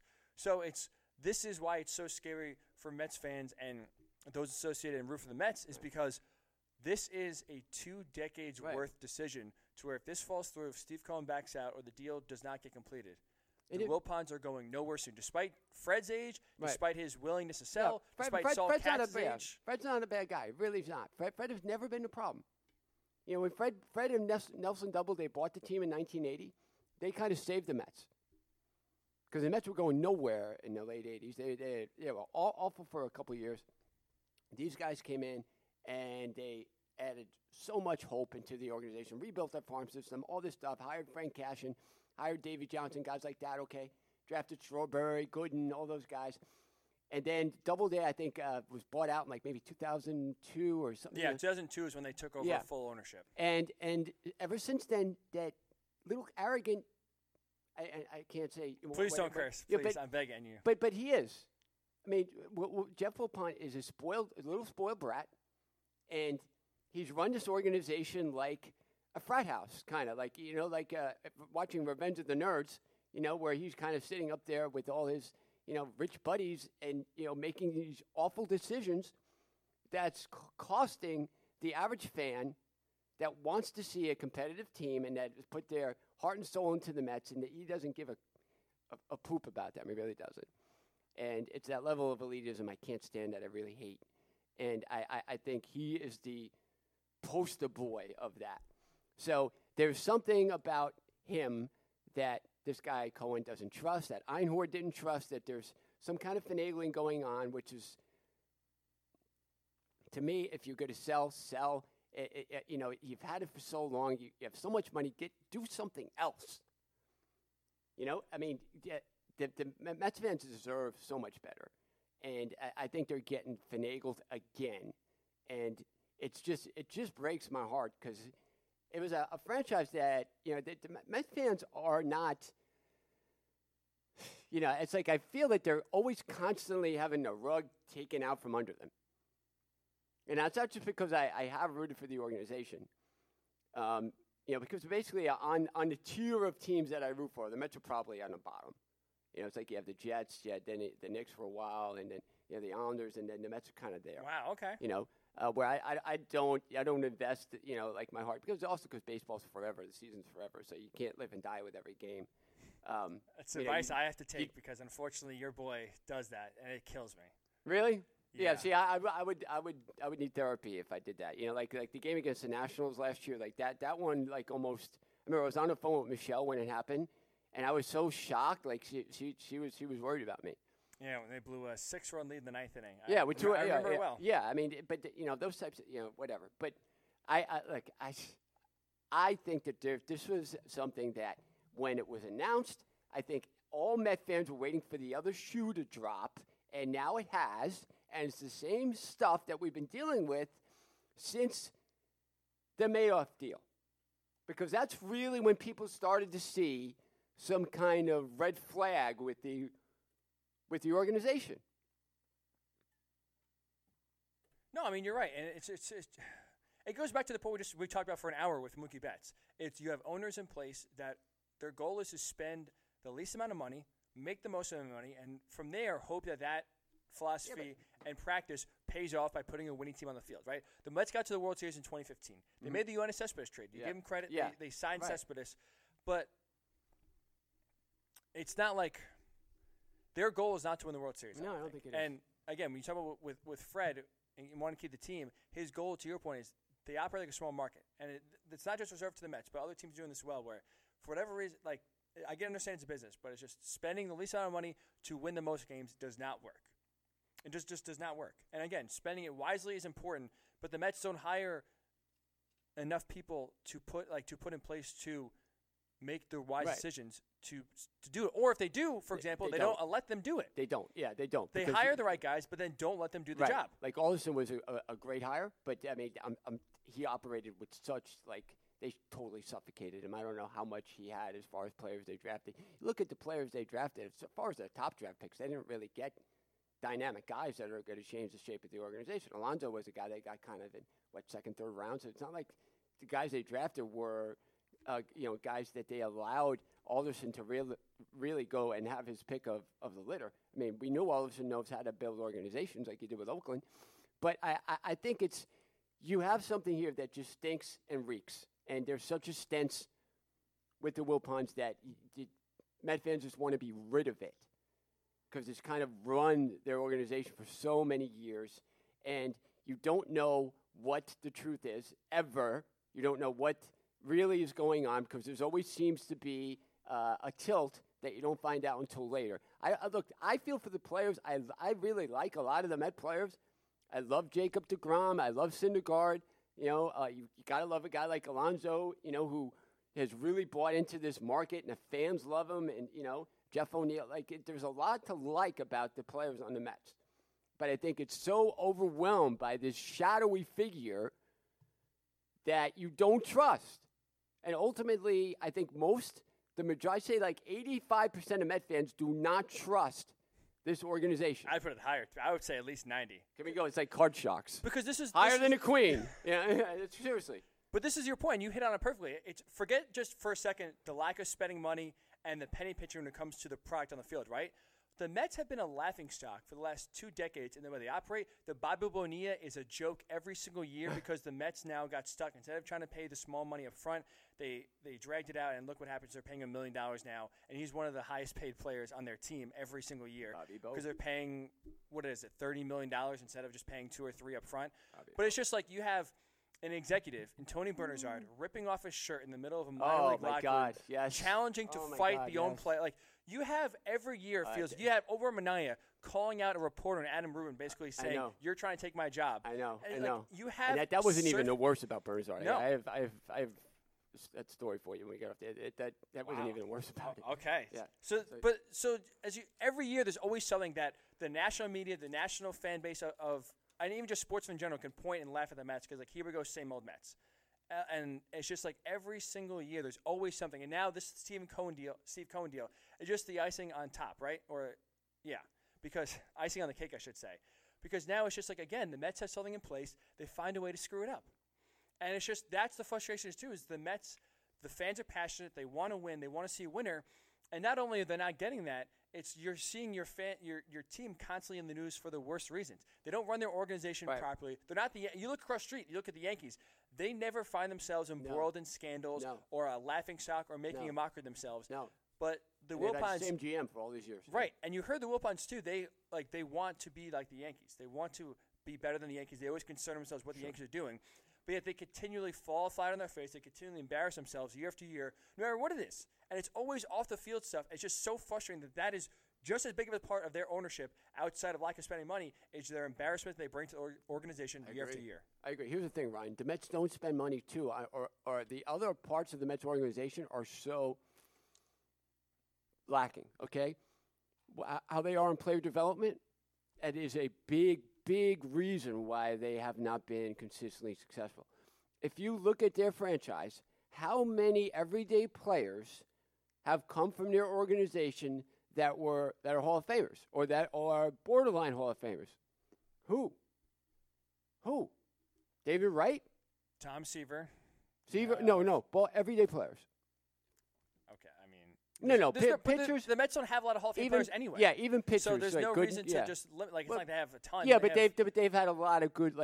Seaver came from Nolan Ryan... Doc Gooden. Yeah, but Nolan Ryan made his heyday elsewhere. I know, but he came up through the Mets organization. That's what I'm saying. He was developed through their organization. Yeah, but again, they didn't keep him, the wisdom enough to keep. So that's part of it. I mean, that to me, that is a blemish on their record. Where sure, you couldn't identify talent. But if you think pitching's bad, just look at their everyday players. The best player probably that they drafted and developed through the organization that had success with teams probably David Wright. I would say definitely. Yeah. I mean, Strawberry was always considered he underperformed. That there was so much more of a talent level he could have reached. Jose Reyes was another guy that you kind of feel gypped on, that he had all this promise, all this talent. Who? Rico Brogna? I can't really think of guys that really came, and then you have this whole list of guys that were supposed to be good, like the Francisco Martinez. Was that his first name? I don't even know. Fernando Martinez, Yes. Lastings Millage. Lastings Millage, all these guys that were supposed to be really good everyday ball players that they cannot develop through their organization. Their first-round draft picks, these guys that are supposed to, they have done a horrible job of that. Why? Because they don't know how to develop any of their talent. That's one of the biggest differences between them and the Atlanta Braves, between them and the Nationals, between them and even the Yankees or the Indians or the Twins or the okay. That's the first thing. The other thing is they don't spend enough money or at least have enough scouts. Their scouting is horrible. You look at the Braves, okay, and this is what really impresses me about the Braves. When the Mets play the Braves know to a freaking T what the weaknesses are in the Mets lineup. You see them, each pitcher knows where to go. Everything is basically done as far as how they're prepared, who does the advanced scouting, all this stuff. They got 15 advanced scouts at all these games. They have so much information. We know the Mets don't have that. And we also don't know that the Mets aren't scouting the right way. What are you talking about? I think it's clearly obvious that the Mets do not spend enough money in advanced scouting. It has absolutely been obvious to me for years that hasn't happened. Well, I mean, watch how they. Just because you pick players doesn't mean you don't have enough scouts. No. Or don't. No, I think it's how you value. Look, advanced scouting is essentially looking at the teams you play and going through all the scouting reports, understanding where to pitch guys, understanding. I don't think they do that enough. I think the Yankees do that very well. I think the Braves do that. Mark, you can't make. Now, you could say execution is different. I can't say that. That is a difference. Yeah, but I can't say that. If they can't execute and other teams can, you can't control that. No, I don't think it's a problem with execution. I think it's a problem with how they prepare. And everything else about their organization says the same thing. So that, to me, is one of the reasons why. I can't say that. I can't. All right, just pay attention. Pay attention to it this year. Really, try to pay attention to it this year. Most people don't. Most people don't pay attention to stuff like that. If they weren't doing their proper scouting, where they didn't know hitters' hot zones and cool zones, you didn't know pitchers' that's basic stuff. Everybody knows that. They wouldn't have. They finished over 500. Everybody knows that. Okay, but that's what you're talking about. You're talking about how you just mentioned the Braves know the Mets' weaknesses to a T, every year. There's no reason why the Mets don't know the weaknesses of the Braves, the Nationals. I'm any not other saying team that they don't know weaknesses. You just said the Braves. You just I'm said saying you they said do every it. time They you do watch it better than the Mets. There's a reason. Execution. Between knowing it. It's not execution. It's not as easy as execution. It's as how you prepare the players to do it. I don't think they do a good enough job of that. I don't think they prepare the players enough. I don't. I think throughout the organization. How can you say that? I think throughout the organization, that's been a consistent problem. I can't agree with that. I'm sorry. Same reason why player development. I do not defend the Wilpons at all. But I cannot get on them for not putting the right pieces in place to not even just know the development, like the fundamental ideas of what a team does well and what they don't do well. Because you would have heard about that, Michael. You would have players say, "We don't know." Okay, they fired the person involved in their advanced scouting last year. There was a big reason for it because they stink at it. They've always stunk at it. Well, part of the reason why is they never embraced analytics. And you had, to go back to meddling, you had Fred and Jeff Wilpon, who wanted the Mets to scout, wanted to do everything a certain way, old school. They wanted to do the old school way of thinking when it comes to scouting and looking at players. It took to Brodie Van Wagenen and coming and getting hired, forcing analytics to be brought onto them and forcing them to hire analytical thinkers when it comes to scouting and drafting players. That is why now you start to see a change, and that's the difference. Beforehand, under Sandy Alderson, and even when Brody was there the first year, they did not embrace analytics. And again, it goes back to the Wilpons meddling and constantly being involved in the organization, where they look at it and they want things to do the right way. They hire people and they say, listen, we're going to hire you. You do this well. I want it done this way. Brody is a young agent who embraces analytics, and that is the way the game's going. You look at all the teams that are successful, they use analytics one way or another, and at least in terms of drafting and scouting players, use a lot of the tools and a lot of the stats they use are based around analytics. And the Mets, for a long time, did not embrace it, did not want to use it. They wanted to scout in their own way and do it their way, the old school way, which is what they were used to doing. They're not ready to change and embrace change. Now it's slowly happening. It is slowly happening, but it's coming to a halt, and that's why you see the difference. So if you want to get on the Wilpons for that, I completely agree with you, and they deserve nothing but blame. In August, they fired their head director of pro scouting. Okay?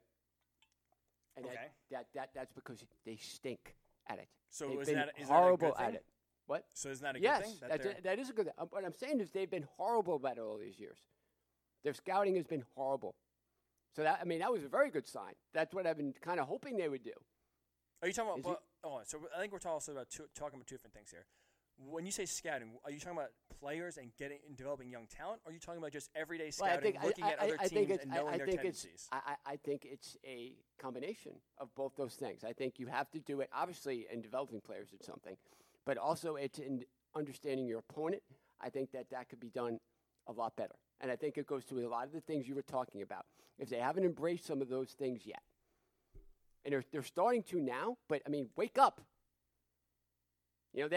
That to me was what I'm just saying. There's a clear difference between when I watch some of these other teams and when I watch the Mets, and that was kind of what I decided that was one of the main issues in watching them this year. I'll say you can see it with some of their.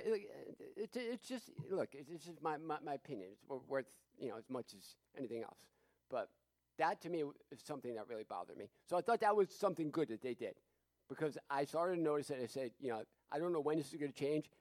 And when they got rid of that, I kind of developed a whole new. I think that there's a way that they're starting to look at that needs to change. So that's good. But for a long time, they didn't do that. Yeah, hopefully change is coming. And again, that starts with Steve Cohen, hopefully, for Mets fans' sake, taking control of the team. And I'll say there's one sliver of good news that, at least, again, nothing is confirmed, but reports I've been reading that could possibly bode well for the Mets, and this is what I'll end on, is that some people speculate that this is a negotiating tactic by Steve Cohen, where he's going to leave the Mets, leave this $2.6 billion offer, take it away, and use this as a bargaining tool to basically gain full control as soon as possible and get the Wilpons out. Because there was some discussions that he was not already keen on the 5-year control period where the Wilpons would have control for 5 years. If he would come in, he wanted to do it right away. Good. Which, Mets fans, that is out. Tomorrow, there should be a parade down the Canyon of Heroes. If he tomorrow announced he has full control of the Mets starting opening day, there'll be a parade, and it will be one of the best days. It will legitimately go down in one of the best days in Mets history. It'd be a party, absolutely. And that is a hope that at least with this new you hope it's negotiating tactics, and you hope it's maybe a ploy to allow him to get full control sooner rather than later and really get his hands on this organization, bring some competency, and, again, bring some cash flow as well. So keep you updated. Again, this is an ongoing story, so we'll keep you updated throughout the days and weeks leading up to this decision if Steve Cohen does back out or does eventually take over the team. So we'll discuss that when we come back. Another New York franchise is made a change, this time for the better. So the Mets maybe make it worse. One New York organization will make it better. We'll discuss that as well. And there was a poll on our social media. If you go to my Twitter at Ryan_Hickey and the number 3. You're excited for the XFL. We'll discuss this in a little bit here. Are you excited for the XFL? It starts this weekend. We'll discuss our excitement levels as well when we come back. It is the Ryan Hickey Show. It is. It basically is. Look, let's not kid anybody around here, okay? I used to use as a tagline when I used to record practice monologues years ago. I don't know why that just came out of nowhere. I apologize. It is the Morning Boys with Ryan Hickey and Mark Everett Kelly with you on the Worldwide Sports Radio Network. You're listening to the Worldwide Sports Radio Network. You're listening to the Morning Boys on the Worldwide Sports Radio Network.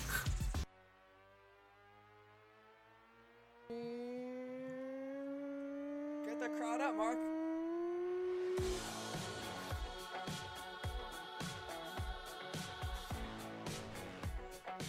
It is the Morning Boys, Ryan Hickey and Mark Everett Kelly with you on this Thursday morning.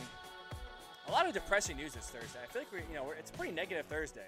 Well, I think February overall. Look, this is what I don't like about February. Okay, it's like in a month where we're supposed to be honoring African Americans.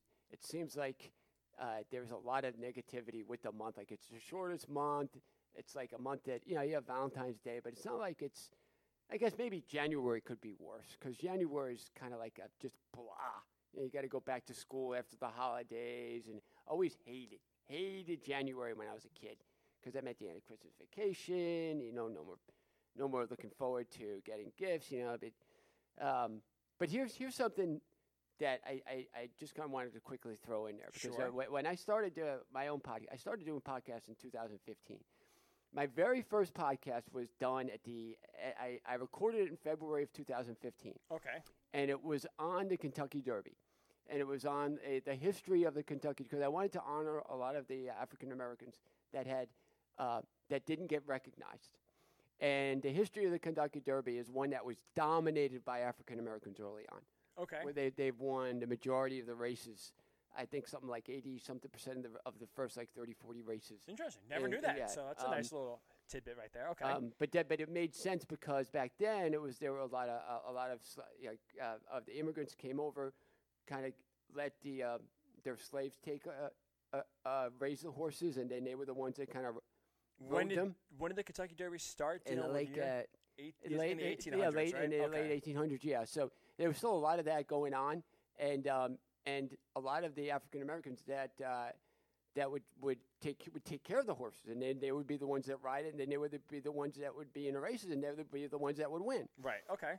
So there were a lot of jockeys back then that really deserved some of the credit. So that was one of the things that I talked about on my podcast. I'm going to put that out on our website this month because there's a lot of African Americans that paid. They need to be paid homage to, and a lot of the other sports that don't get recognized. Like everybody knows about Jackie Robinson. Everybody knows about Muhammad Ali or the Jack Johnson. Maybe Jack Johnson isn't as well known, but there's a lot in some of these other sports that I wanted to recognize. So that's kind of what I did. But I always thought that was very interesting as far as horse racing, because you don't think of horse racing as something that really was something that African Americans dominated, but they did. They absolutely did. Interesting. So worldwidesportsradio.com. Look for that article. What, in a few weeks, or is this not this week, right? Yeah, I'll when I go home tonight, I'll put it out there. But it's definitely something that I think needs to be honored. There's a lot of people out there that have given to their sport. During this month, that we honor some of the greatest athletes to be part of American sports, which are African American athletes. Guys like Jesse Owens and Jackie Robinson, and Magic Johnson, or some of these pioneers, there were pioneers in other sports too that didn't get recognized. That's kind of who I talked about that very first podcast. It's funny because it just seemed very fitting. But again, February is just a month where you just kind of, you always seem to be waiting for something else. And that next thing is, I guess the next big moment is the March Madness, which if you kind of paid attention to college basketball, it's totally upside down this year. It is. So that's going to be a fun, really fun, few weeks for sure. Because like you're right, there's no dominant team. It's every time someone gets to number one, they lose. Yeah. There's tons of upsets, already more upsets over top 10 teams already this point. We're still a month to go than it's ever happened in any year. So it's wild. It is so much fun. We'll definitely dive into that as well. Yeah, we can do maybe like a pin the tail on a donkey type of like NCAA tournament bracket. Okay, let's do it. Where we kind of. I mean, that's such what it's going to be, right? It's just close your eyes, pick a team, and you honestly have a great chance because right now there's, like I said, it's just been all around just a mess. But I think the chaos has been good for sure, and it definitely will provide a really, really fun tournament in about a month or so for sure. We do have some positive news, though, to go. We just talked about with the Mets and their ownership debacle, and obviously the Red Sox trading Mookie Betts. It's been a lot of negativity. We do have some positivity, and that is also located right here in New York, but the basketball franchise, the New York Knicks. Because finally, Mark, there's a glimmer of hope. There's a chance that maybe things should finally turn around. Finally, they can get back to relevancy, and maybe just once I'm saying there's a chance. Have consistent winning basketball. And here's why. Steve Mills, president of basketball operations, was fired on Tuesday. Now, you can make fun of the Knicks for the timing-wise, 2 days before the trade deadline. Why now? I'm better with it because, to be honest, at this point, he was just so bad in his role, and he's been with the Knicks for such a long time, different roles. He's been a leech. He's been a sycophant to James Dolan, and he's been – With sycophant, I love it. You like that? Holy cow, that is a SAT word, I believe. Right? Sycophant. Wow. Sycophant. There you go. All right, 2 claps. We'll take it. I'll give you a golf clap on that one. But he's been, an underlying factor, one of the biggest factors in the Knicks' demise. You look at it, since he's been in his role as a president, so he's been with the Knicks for 7 seasons since coming back a second time as a president or GM. The Knicks are 178, 365. You know what that is, Mark? The worst record of any basketball team in that stretch. And, again, you could point a lot to James Dolan, but Mills has made a career of hiring people, signing players, drafting players, and then when they don't work out, going to James Dolan and blaming someone else. Blaming the head coach, blaming the draft pick, blaming the GM. And time after time after time, he has survived despite producing nothing of positive note, bringing no good energy and nothing of note to the Knicks to benefit them on the court. And finally, the Knicks rid themselves. And this is why I think they finally have a chance to turn around. Because now, with an open president position, the big name they're talking about is Masai Ujiri, the Raptors GM. Probably, we'll see if it happens. Probably, maybe not. But the good news that I like, at least with the Knicks targeting him, is that they are looking for a guy, at least the candidate early on they're looking for, is someone that's established, that's a team builder. Right? They need someone that can come in that's experienced, that has dealt with rebuilding teams, and can come in here and basically tell James Dolan, let me do my job. Right? If they hire another inexperienced either manager, GM, or just someone with inexperience that isn't able to stick up to James Dolan, isn't able to make decisions for himself, the Knicks won't turn around. It'll be the same thing. It'll be fired in 2 years, and they'll be restarting again. The good news is, at least, what I like is that at least if they hire, and there's been some names, Sam Presti in Oklahoma City, Michael Winger with the Clippers, Neil O'Shea in Portland. Like, some of the guys that are at least rumored to possibly be candidates, who knows if they'll take it or not, but to be candidates, they all have a common quality, and that is they build teams, they have success in their organizations, and at least that they have the authority and the autonomy to make moves, which is that has to be the forefront, right, Mark? I think that's the first quality that we have to talk about now, who's hired. You have to give them authority and autonomy to do their jobs. And so far, no real coach or GM has had the ability to do that. Obviously, we know James Dolan always has his hands in the batter, I guess, if you want to say, for lack of a better term. Always kind of like the Wilpons, always meddling, always putting his opinion and his thought process out there. The Knicks need to hire someone, if they are able to do this, hire someone, they give them full autonomy, full ability to make personnel decisions, make the head coaching hire. Because that's another thing, too.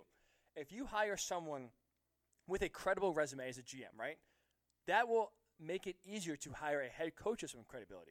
Because what head coach, you look at, in the NBA, the Knicks are going to have to obviously make a head coaching hire as well. What head coach with any sort of gravitas, any sort of success in the past, will want to come to New York. David Fizdale had some success in Memphis, out in a year and a half. You had Jeff Hornacek out quickly. Like the Knicks have had a history of running their coaches out, and they have yet to been able to get jobs after that. So what head coach will take that job knowing I'll probably be out in 2 or 3 years. A lot of it will be out of my control. I'll have no roster to win with, but the expectations will still be very high. And again, I'll be canned in 2 or 3 years, have a bad stain on my resume. And obviously Fizdale, it's close. He hasn't really gotten a chance to get a head coaching opportunity. But you look at past head coaches of the Knicks, they have not gotten their chance to become head coaches again. And I don't think that it's a coincidence at all. It's just like the Knicks have just put that stain on the organization, on coaches and GMs that have success other places that come here. It's been a nightmare. So if you can hire someone with credibility that has proven to be a winner somewhere else, and in this in terms of Sam Presti, Neil O'Shea, John Horst, who's in Milwaukee with the Bucks, these are guys that have built their teams through the draft, which is what you want, right? Because that's the Knicks aren't going to sign any big-time free agents until they have a core. It doesn't seem like anybody wants to come here. Why would they? You need to have a core. Again, we just discussed this at large when we first started the show back in October, discussing how the Nets were able to lure Kyrie Irving and Kevin Durant to Brooklyn. And that's because they built a young core, they had a sustainable future, and they saw this we are just 1 or 2 pieces away from exploding. The Knicks don't have that. They're not 1 or 2 pieces away. They need to build a young core through the draft, and from there, that will entice free agents to come. So if they can do that, they hire someone who has success in the past of drafting well, developing players well, more importantly, they have a chance. This is why I hope with this move, the Knicks finally are heading in a step in the right direction. Yeah, you hope so. I mean, they've done nothing right. No. Can you name something they've done right in the last 20 years? They were able to get the 3rd lottery spot on a total random draw this year instead of, I stand corrected. 6 or 7. So luck for once benefited them. Outside of that, Mark, no. I can't tell you anything. I mean, even if Porzingis trade was a disaster. They thought they were getting something with Smith, and then they got a couple first-round draft picks. But even looking at the situation with their 2023 first-round pick with Dallas, the parameters of it makes no sense. So they have to rebuild through the draft.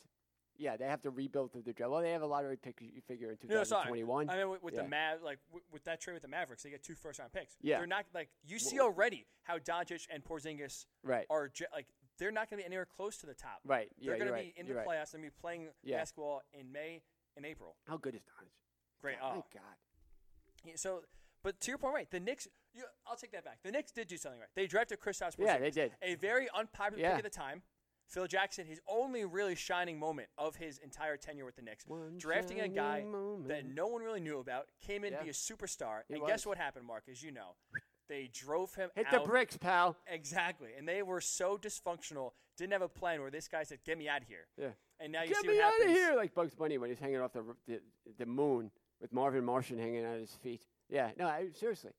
So that's why I'm hoping that at least that if you get a established, qualified general manager in the building that can act as either the GM and the president or just the president, but can finally for once instill some stability and competency and agrees to terms. I mean, it's going to come down to how much autonomy James Dolan will give it's got to be a guy with like that, though. Because, I mean, Dolan, like, seriously, what I would tell, and it's hard to tell a guy who owns a team, but it's like, look, you just go and you have your fun, go on your vacations, play in your rock band, whatever. Don't talk to me. I'll talk to you in playoff time. But you leave me be. I'll run your whole organization, and you will be much better off in a year than you are right now if you allow me to make the decisions. There are guys out there that can do that. You look at how the Bucks have been rebuilt and the Warriors rebuilt, and so many of these teams were rebuilt that way through the draft. They didn't just happen to sign LeBron James. You know? The Clippers just didn't happen to sign Kawhi Leonard. Yeah, okay, wow, I wonder why they're good. Yeah, they built a core, did it the right way. And to your point, right, that's how it's done in the NBA. You don't just sign players of free agency, go crazy, and all of a sudden now you have a championship team. So you have to build to the draft, and to your point, let James Dolan, just let the people he hires do their job. You know what's funny, though, is like, remember how bad the Celtics were, like the Patino years, and then all of a sudden they make that trade with Garnett, and then they're good for, they win one title, they went to two finals.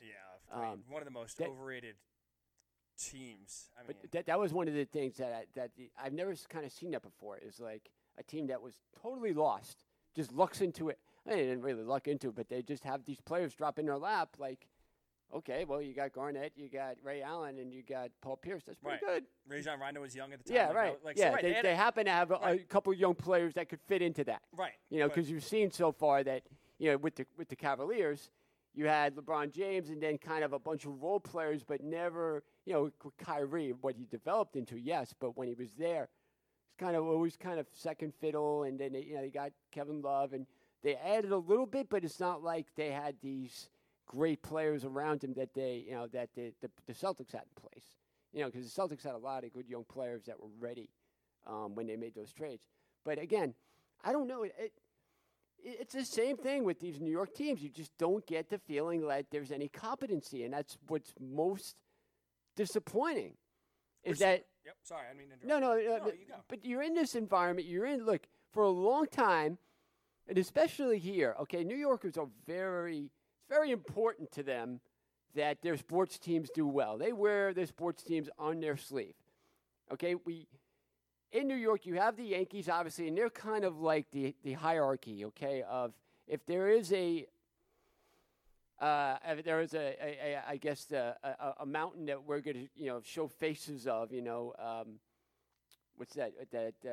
Mount Rushmore of New York. The Yankees would be probably all four faces. I was just going to say, at this point, they might be the only ones. Maybe the early 80s Islanders would have like half a face, okay, because they won 4 cups in a row. But there haven't been many consistent winners in New York. The Giants have won 4 Super Bowls. They probably on their way out. The Jets certainly haven't. But the even the Giants, they've been dysfunctional the last few years as well. Like they're not immune to it as well. It's happened and it's taken over their franchise the last 3 or 4 or 5 years. Right, and they certainly before that. Yeah, before they had their run, but they were bad. But the Knicks last won a title in '73. They've only won 2 titles. Okay, 70, 73, and they've been around since the beginning of time. Okay, I think Jesus was a Knicks fan. Jesus was their first overall draft pick. Yeah, that's right. I know. That was pretty good. But then you had the Mets. They've won 1 World Series since 1969. That was in '86. The Jets have not been to the Super Bowl since the merger, which was 1968 season, 69. Okay? And then the Islanders are kind of like, generally that's how the rooting goes. If you're a Knicks fan, if you're a Met fan, you're an Islander fan, and you're a Jet fan. And normally the Yankees, Rangers, and Giants, okay? And then the Knicks are kind of, they're nobody really grew up a Net fan, even though I've met more Net fans as I've gotten older. But the Knicks were kind of like the one thing that kind of brings everyone together. Yep. Okay? The Rangers are in the Met-Jet category of one Stanley Cup since 1940. So the Yankees and the Giants really have been the most successful of any of these New York franchises in the last 30 years. If you combine the titles, since the Islanders won their 4 cups, if you combine the titles since then, that don't include the Yankees and the Giants, you have the Mets in '86, you have the Rangers in '94, and that's it. Yep. Yeah. No, and this is why it's so important to get this hire right. Because to your point, New York is thirsting for a championship. You don't remember the years of the '90s. No. That was awesome. Okay, going to Knicks games in the '90s was awesome. So you can answer this question. Is that happening? I'm sick and tired because I see people now are trying to say New York is not a basketball town. The Knicks are irrelevant. God! When the Knicks are good, what is like? Oh my God! Are they the number 1 team in New York? I look, Close? but for that time period, okay, when the Knicks were winning in the '90s, like when they were the Jordan years, and look, I was at that Game 6. Okay. 1993, Game 6 of the Eastern Conference Finals. The Knicks had the best record in the East that year. They were 16-22. That was Riley's second year with the team. Okay, and Charles Smith missed those shots. I was at that was the most exciting event I'll ever go to. Okay, we couldn't hear ourselves during the opening lineups when and now please welcome like all of us had it down. That's what all of us would do. Like everybody knew, like John Stark. Everybody knew how to do that. Mm-hmm. That guy was a legend. Okay, and then seeing the players' names and a whole light system, and you see like Doc Rivers was on that team, and Hubert Davis was like in his second year, and Ewing, and Mason and Oakley, and all that. Like that was so exciting, being at that game, and it was so loud, and it was so much fun, and that was kind of the playoff environment. Playoff environment was night and day from the regular season. You go to a playoff game, it is night and day, and it is so exciting. Okay. So that was what it was like. It was like, look, and I'll give you an idea of how big it was, okay? Because everyone knows about the Boston Garden, okay? Everybody, Boston Garden was where the Celtics played, and it was, the home Larry Bird had, and the Celtics had 16 titles, at the Boston Garden, and that closed down kind of like in the late 90s, And so I remember on a TNT playoff basketball telecast one time, Kenny Smith was talking with Ernie Johnson, okay, on that the guys that are still there. And Kenny Smith's a New York guy, okay? He went to high school in New York. And so they were talking about the Garden, and Ernie Johnson was kind of referring to Madison Square Garden. And so Kenny Smith stopped him. He said, wait a minute. There's only one Garden in basketball, and that's Madison Square Garden. Right. When you talk about the Garden. And I think that's how it was viewed. The Garden was the place to be then. Even if you're a high school kid, if you're a Big East basketball, like there was so much around the Garden in New York City that was basketball. And that has absolutely disappeared. Starting with, God knows who's even in the Big East anymore. You had a point where you had Iverson, you had Ray Allen, you had all these guys coming through, the Big East.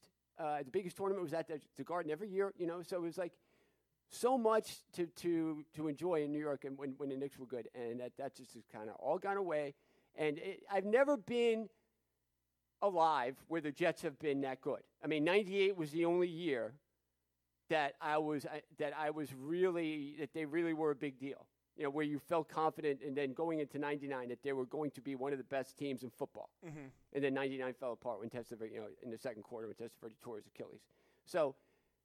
That was the only time I've experienced with the Jets. The Giants have owned the town when they've been in the Super Bowl. They won 2, and even the Giants in the '80s, mid to late '80s with Lawrence Taylor and those guys. The Giants. It was their town, kind of. The Rangers. When the Rangers won the Stanley Cup, that was like nothing I've ever. These people were like they lost their minds. Okay, I remember being in a bar that night. Because that's when I was, 20, 21, okay? That was something I'll never experience something like that again. You had Ranger fans. I remember, guys running across the street to get to their car, and, if you screamed Rangers out of the car, the guy would stop, right in the middle of the street and start, and, give you a scream or wave to you or something like that. It was just out of control, okay?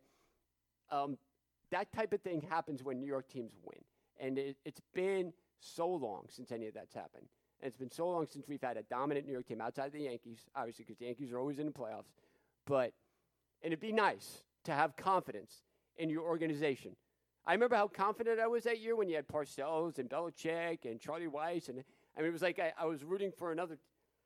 It was like I had no idea. I was so weird. I never experienced that before. I'm like, wait a minute.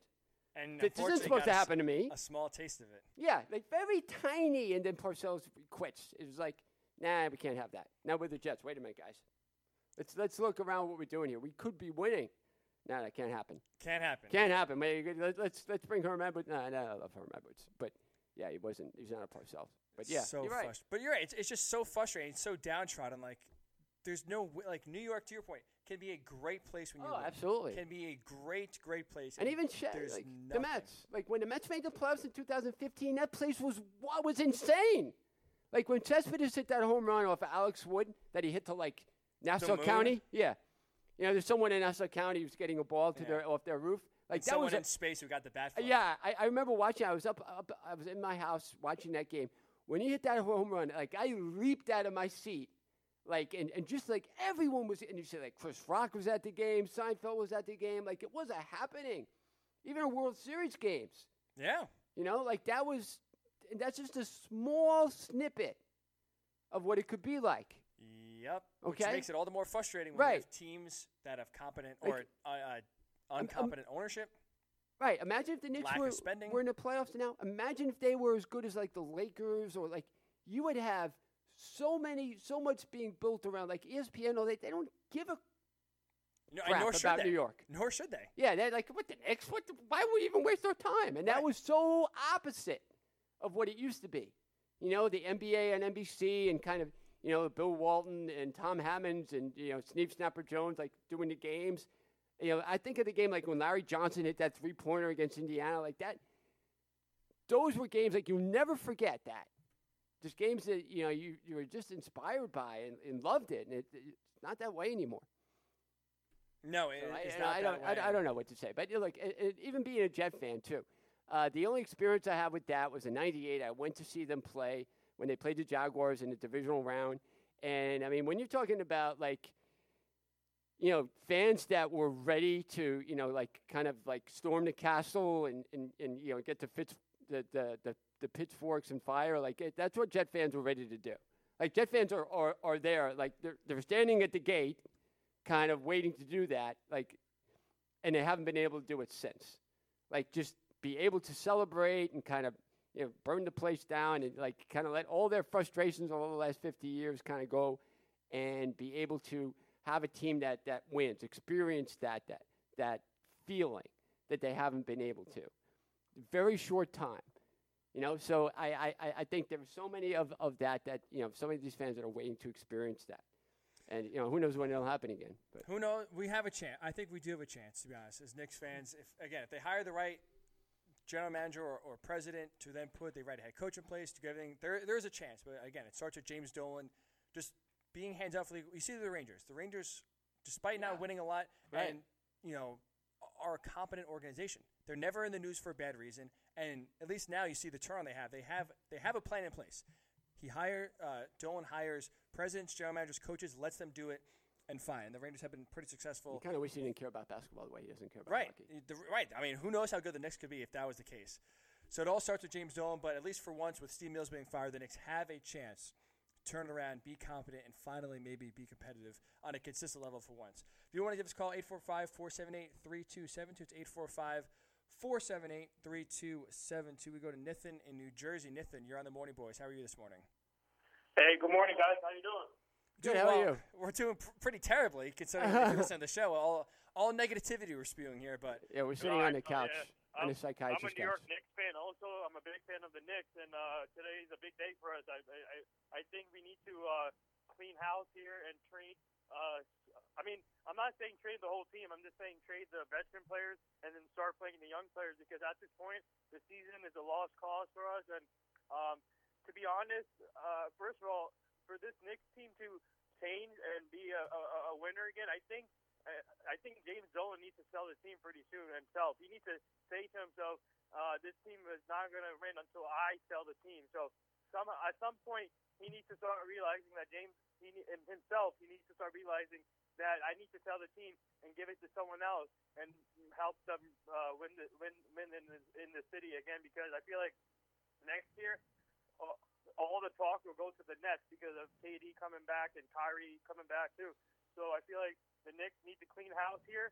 And my top two candidates for president right now is Sam Presti and Messiah Ujiri, because they do a great job with their teams, with the Raptors and the OKC Thunder, and they build the right way, and they're all about winning. And I feel like obviously it's going to be tough to get both of them because they're under contract. So I feel like those are the two top choices. But if not, I've been hearing on Twitter that Rich Kleiman is a candidate, Rich Paul might be a candidate, and they might go to the agent route. But to the trade deadline, real quick, I can see them trading Marcus Morris, Bobby Portis, Dennis Smith, and I can see them trading Todd Gibson. And I just want to get your take on all the points I just put out.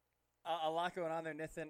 We appreciate the call. Thank you for your call, bud. I appreciate it. We'll go back. I'll reverse it or address it going backwards. I'm with you on all those guys. Maybe I still have hope in Dennis Smith just because he's young. But I'm with you. Marcus Morris has to go. Mm-hmm. Absolutely has to go without a doubt. If they fail to move him, again, another stain on the Knicks organization. You can get a first-round pick. There's draft or there's interest in there, especially from both LA teams. you have a chance to get a lot back, or a decent return back, I should say, for Marcus Morris. I don't know if they'll be able to trade Portis or Taj Gibson. I mean, the Rockets need a center, so I don't know how much you can get back for that. But I'm with you because you trade those guys. To your point, that's what the Knicks. What drives me crazy also with the Knicks this year.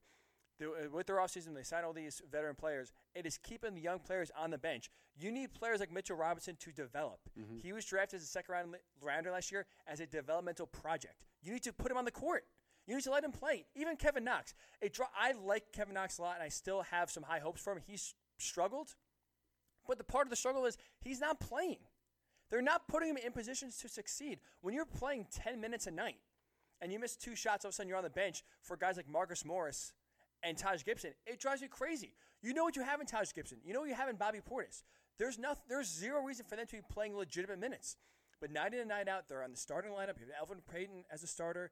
These guys don't and should not be playing. Because guess what? Sure, they make the Knicks maybe a 20-win team instead of a 15-win team this year. What good does that do? You need guys like Frank Ntilikina to develop. He's really good defensively. I like Frank Ntilikina. To me, I don't see enough of him. He doesn't play enough. He doesn't play consistent enough. His offensive game is what a lot of Knicks fans complain about. Part of that is because he's not in a consistent rhythm. He doesn't play. Let guys like Kevin Knox figure it out. Let him shoot out of his slump.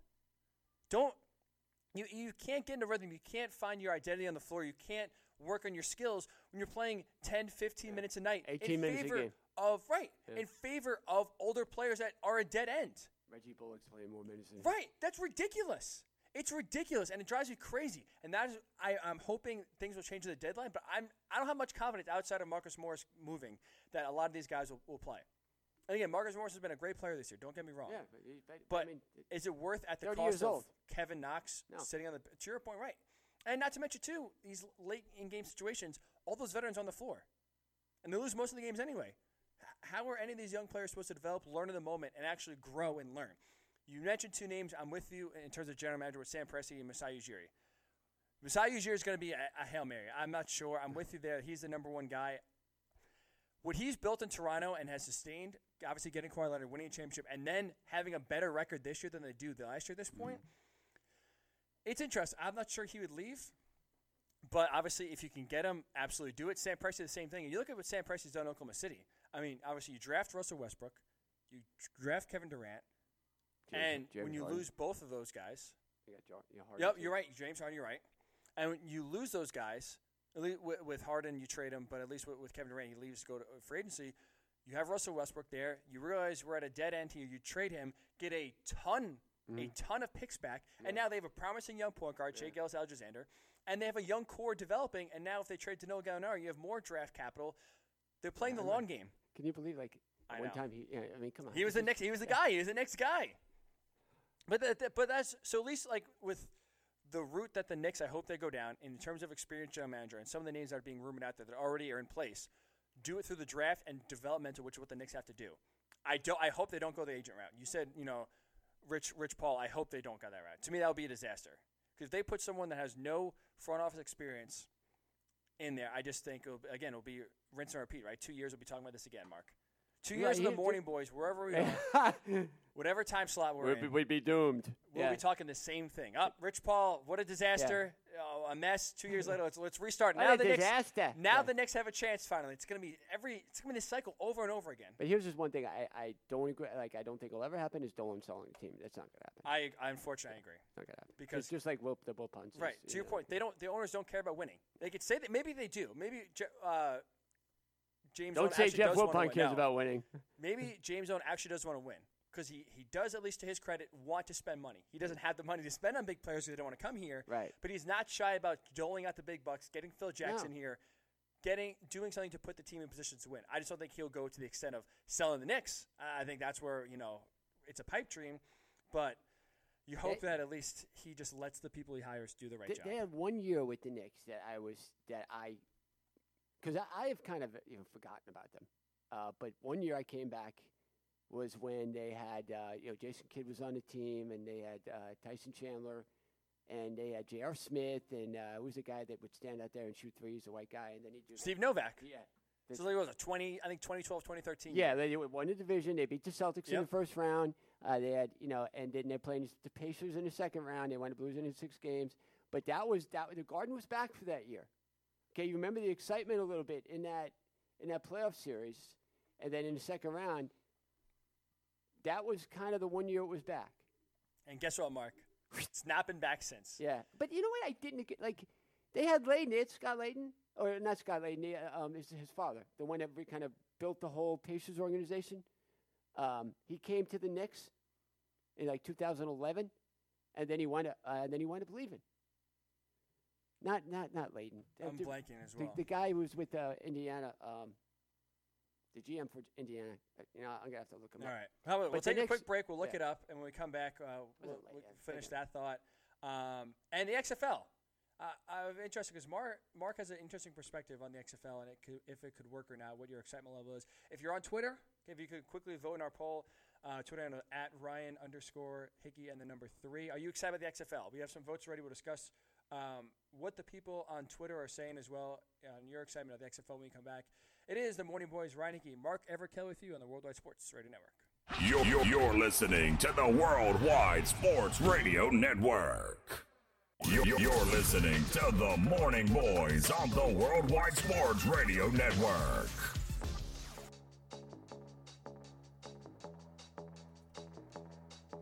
It is the Morning Boys, Ryan Hickey, Mark Everkill with you for just about another half hour until the haystack takes over. Then we do appreciate you tuning in. It's been a sort of gone from AC/DC to this. we're grooving here. You're not feeling it? Jeez, music critic here. Holy cow. Mark complained. There it is. There's the complaint. There's the complaint of the day. It took 2.5 hours to get to. We're almost done with the show, but finally Mark throws his shade on something he didn't like about the show. So later than normal, but finally we got to use these in the first 2 minutes. If you want to give us a call, 845-478-3272, 845-478-3272. The NBA trade deadline is today. Well, we'll do before we get here, I do want to commend the Grizzlies on what they were able to do. But Mark, I kind of want to talk about the XFL here because it's coming. It is finally coming here. Starts on Saturday. New league, so right at the Super Bowl, boom, a brand new league. Obviously, we saw this is the second version of the XFL. You were around for the first version. We saw the AAF, at least with my experience with other football leagues outside the NFL. I've only been able to witness the AAF, which was a disaster and folded in season last year. So you saw both the USFL and the XFL. So before we start, I'm just curious, what is your excitement level? Because you've seen what football outside the NFL looks like and what it's like to be successful. So do you think the XFL second time around can also be a success and kind of build a market? Well, I think the first time around, it's interesting. Okay, I think everything that they're doing is interesting. Where they had the players, put their nicknames on the back of their jerseys. He hate me. Right. Was that Rod Smart, or I think the guy's name, right? Yeah, I think that sounds about right. And some of the innovations they did as far as the cameras were very, very interesting. But you just can't. You can't have a camera in the huddle. You can't have the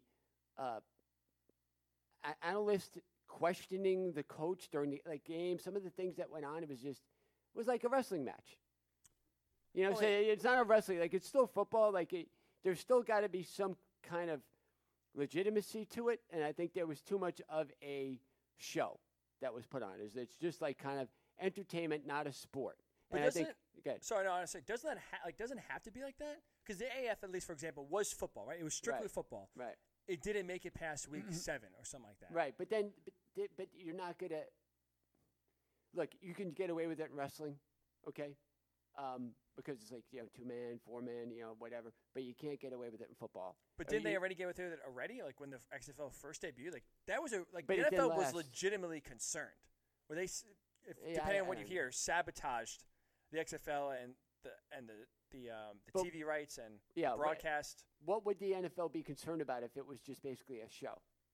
If it wasn't, they're not going to hire any legit NFL guys. I think if you're a coach, you want to coach. And you want to coach with the fact that, okay, this is the way I coach football. This is what we need to do to win, that type of thing. And if it turns into just a broadcast of kind of predetermined what was going to happen, it's not going to be very successful. You can't do that with football. Or at least when you're paying known football guys that have, NFL guys that kind of grew up around the system of the NFL and expect it to be something successful.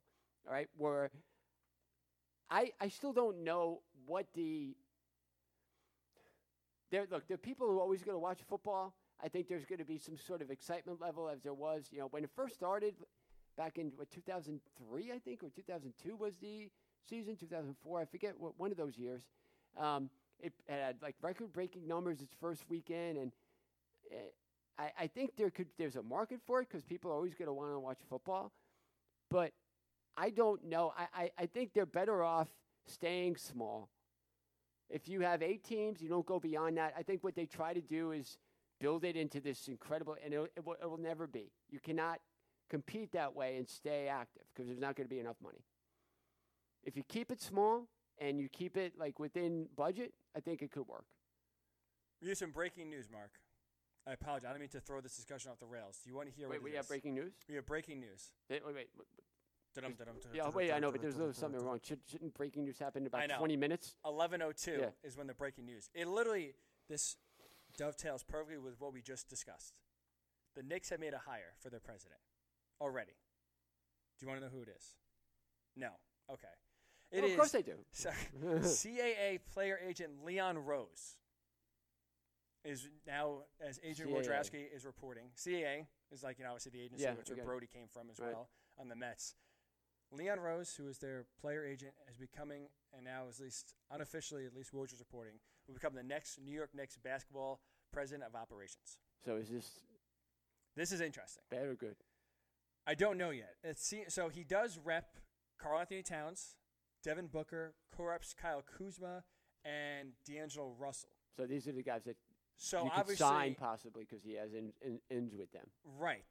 I'm sure that was the motivation of why they wanted to do it. Now, you heard even James Dolan say they don't want to take too long. Like, part of the reason why they maybe weren't going to even try for Masai Ujiri, they didn't want to wait till the end of the year. They want to get this done before the season ended. So now we'll see. They hired, again, Leon Rose, player agent of CAA, to be the next Knicks head basketball of operations president. I'm not going to lie, I'm a little skeptical because we just discussed this. I mean, to me at least, you had to bring someone with a strong personality, the track record of success into this organization because this is it's just dysfunctional all over the place. You need someone that could strong arm James Dolan, has past history and say, listen, this is how we do it in the past, this is how we're going to get it done, and basically let me control. I don't know how much Leon Rose is going to be able to come in there, demand autonomy, and say, he has no track record of success. His biggest thing is he has connections to star players, and maybe that helps. Maybe that helps get some star players in there. But with all the dysfunction that constantly surrounds the Knicks, I'm not sure how this is going to work out in a benefit. To be honest, I'm skeptical moving forward.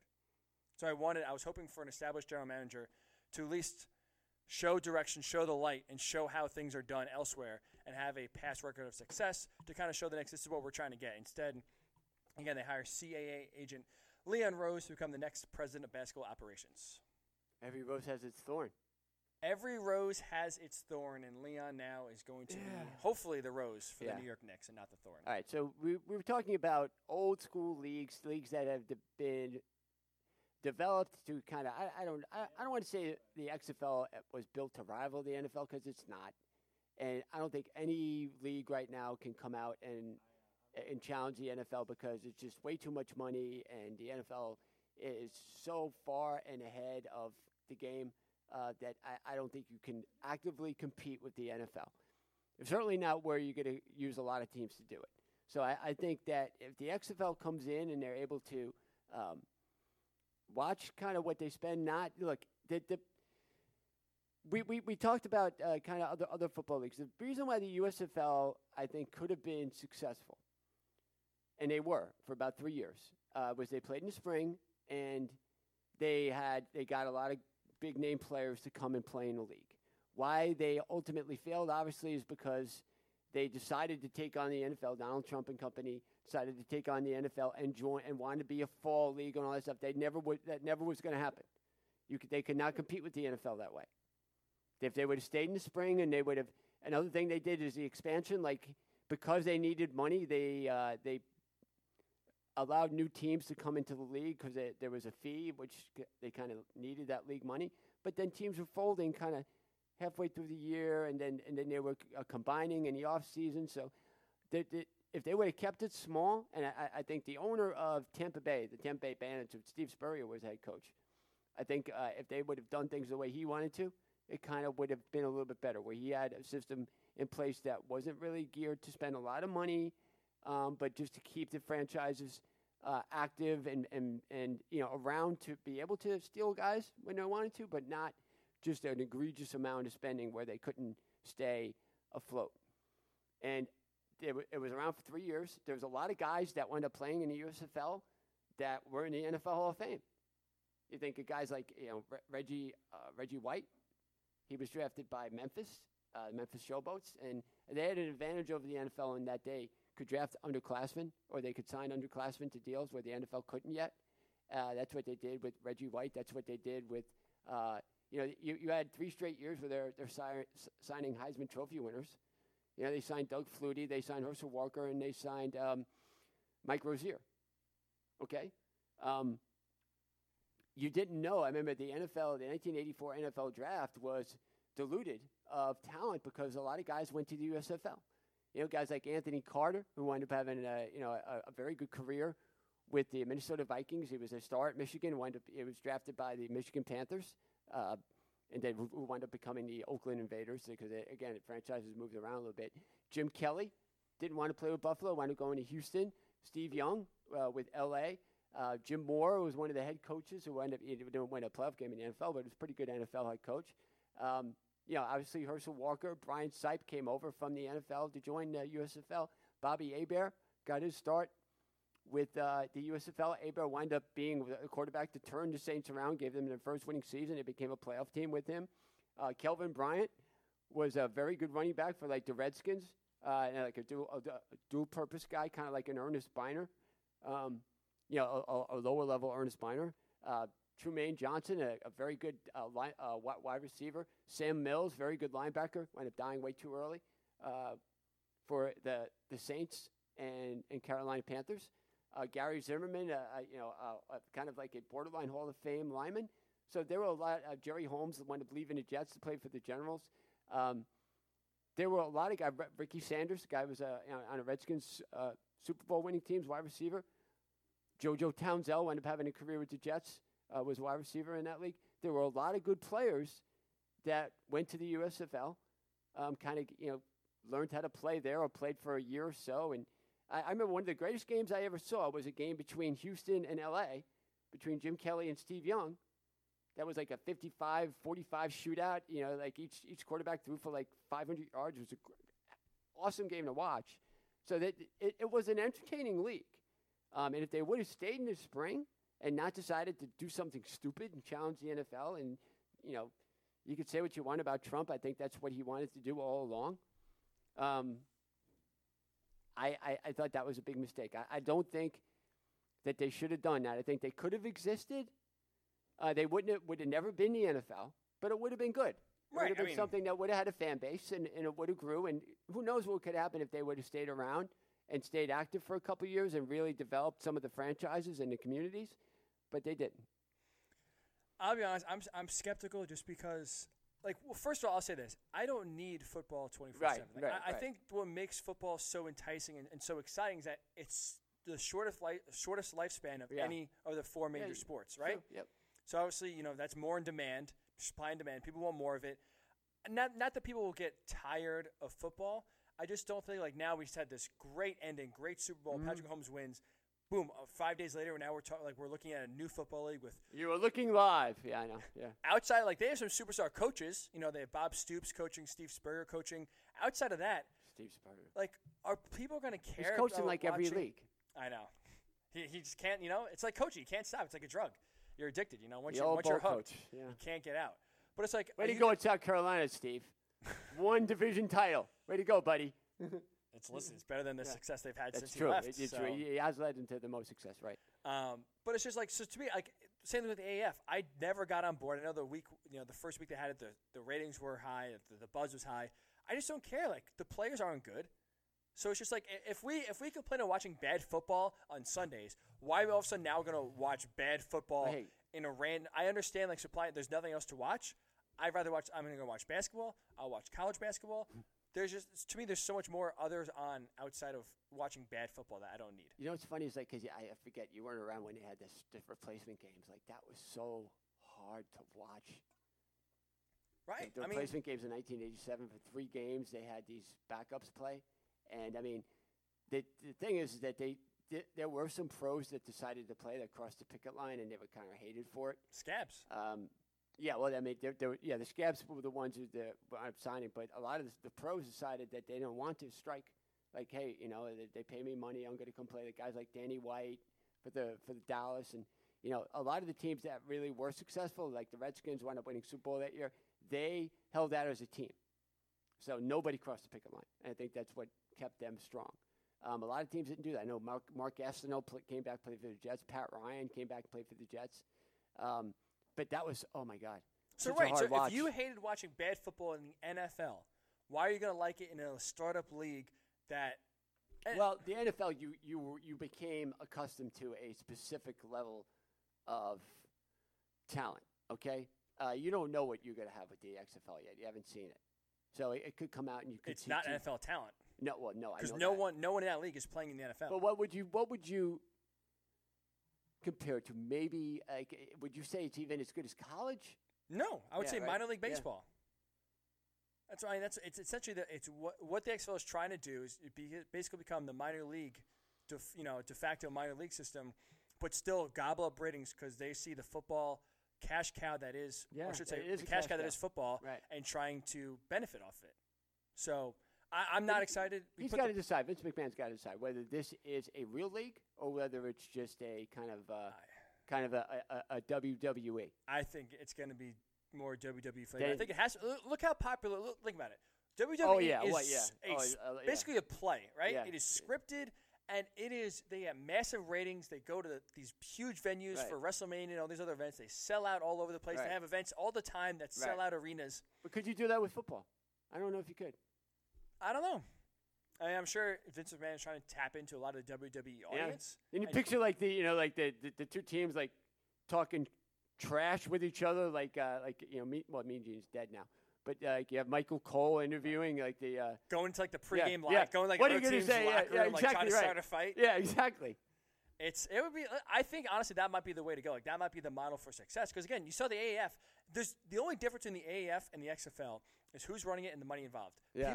The ratings were declining week after week in the AAF. It was bad football, and that's what you're going to get. That's what you're going to get in the XFL. It's basically the same talent pool.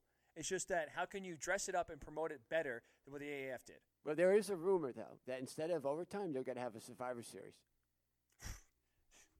Bring out the Undertaker, and here comes John Cena, and we're going to wrestle it out. Just arbitrarily give them jerseys of the other team. Dong! You can hear the Undertaker music. Listen, maybe that would get people. I'll say this: we put the poll out on Twitter about 2 hours ago. 75% say they're not excited about the XFL. I think that's about right. Have you heard a lot of hype? Like this week, I have not. No, but I'm not the guy who you would ask. I'm not part of the Twitter crowd, or I'm but not even the Twitter crowd. But you were a guy that saw how that it works. Like you saw the XFL have some success early on, but and what it could be. Yeah, but it was dead by the 5th week. Because it became a joke. If it's going to be a joke, I don't think it can be. I don't think people. That's not why people watch football. They don't watch football for that professional wrestling type of spin. Well, I mean, they're going to try to also not make the game, not shy away from the violence, essentially. Like, maybe that's what the. Yeah, but, I mean, how many people are out, sickos that really watch football to see someone get hurt? I agree. Yeah. And also, too, I'm wondering, not that attendance is a huge part of the revenue, but who's going to go to, the New York Guardians or the New York team? They're playing at MetLife Stadium. Who the hell is going to MetLife Stadium that's the thing. In the middle of February to watch bad I'm not doing it. See, if they should have signed a deal with these these soccer teams that have these smaller stadiums, kind of these soccer-only venues. That's where New York Red Bulls, for that's example, where they should be playing, I think, because, what the... Well, so, I think the Houston team is playing at the Houston Cougar Stadium, so they're not playing at NRG.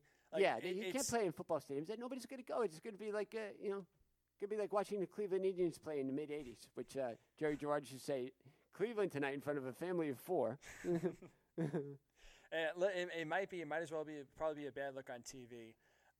But we'll see. I mean, I guess I'm not going to watch this. Are you going to watch it at all this weekend? Dude, I don't even watch sports now. I mean, it's like I watch stuff on YouTube. Maybe I'll watch the highlights or something, but it's kind of hard to watch a sport. There's just so much to watch. Like, I enjoy watching documentaries. I enjoy watching stuff on history. I enjoy educating myself too much to sit there and watch a sporting event that I could fast forward through all the bad parts when it's over. I don't have a DVR anymore, but when I did, like, that's what I would do. DVR the game, but the Jet games, because Jet games were hard to sit through. So I would DVR the game. I'd sweat it out for like 3 hours, make sure I didn't, like, people knew not to call me during Jet games. Like, do not call Mark. Like, he's not going to be available. You do not watch a game with Mark. Like, stay on the other side of the house if you do, and then after the game would be over, I'd give it maybe an hour. And then I would put the DVR on, and then I'd fast forward through all the, if the Jets were getting beat, just getting end of the game and then done. So I wouldn't have to go through all that, and then I'd feel better. But then when they would win, then I would watch the whole thing. Even so watch you the would know the commercials. result before? No, I wouldn't know the result. No, I would never want to know the result. I would watch it not knowing the result. Isn't it more stressful to sit around and hope that no one spoils the result? No, because I had other things to watch. And then to me, I knew that I was going to have help, okay? Because I knew that if it wasn't going to be something. Look, what's the worst part about watching a game? Is the anticipation and waiting through the commercial, trying to decide, oh my God, what's going to happen on this third down? Like, I didn't have to worry. Just boot. Jeez, all right. Some of these used to drive my wife crazy. I used to watch some of the plays that were like the game-deciding plays in slow motion. Because I'm trying to prepare myself as slow as I can for the eventual heartbreak. That sounds torturous. Yeah, it is. But look, I'm 45. I've had enough years of heartbreak with the teams I root for that it kind of needed to work that way for a couple of years. I don't do that anymore, but that's what I used to do. That to me sounds even more stressful than just watching the game. No, I don't know about time. More stressful. It was less because you didn't have to worry. If they were getting killed, just fast forward, the game's over, and you're done. But you can just turn off the game. If it's 45-7 in the third quarter, you can just turn it off. Yeah, no. Yeah, I mean, fine. But you're still watching the game live. Like, you're still watching it happen. Like, it's one thing, like, if you're watching a game get out of hand early, you don't get to the 45 part. Right. Like, when it's 21, you're fast forwarding. But wouldn't you see the score going up, and then you just don't watch it. So you would – okay. I mean, I'm just saying, when you've been through all that, when you've been through like the Cleveland Brown game where they had a 10-point lead with 4 minutes left and they lost, and you've been, even the Pittsburgh game where the field goal kicker, Doug Bryan, missed a chip shot at the end of the game, that they would have won and played New England in the AFC Championship game. When you blow a 10-point lead in Denver in the second half in the 1998 championship game, it's a learned behavior, Ryan. All right, it's learned behavior. I couldn't do it. I'd just rather watch it live, and if the team gets blown out, all right, fine. And if that's you, that's more power to you. I'm an idiot because I have the hope that one day this will all be worth it. I will eventually watch my teams hoist a trophy. Still waiting. So hope springs eternal, and that's really what a lot of us lunatic sports fans always kind of that is the one trait that we all have that just keeps us coming back. Because if not, a lot of these teams, especially in New York, if you're a New York sports fan, there's not much reason to have some hope. If you're a Mets, Knicks, Jets fan. There's not. Maybe the Mets this year probably the team that provides the most hope, right? Well, outside of the Yankees, yes. Well, I mean, right, yeah. Outside of perennial teams that have success, yeah. For the underlings. Scary thought because it's we'll see. We'll see how this year goes for sure. But just to recap the breaking news that just happened about 15 minutes ago, me and Mark just discussed the Knicks firing Steve Mills, and they have already hired a replacement. It will be Leon Rose of CAA, a former player agent, and now become the Knicks president of basketball operations. And the Knicks are at least going to try to model themselves after what the Lakers are doing with Rob Pelinka and what the Warriors did with Bob Myers. They both went down the agent route.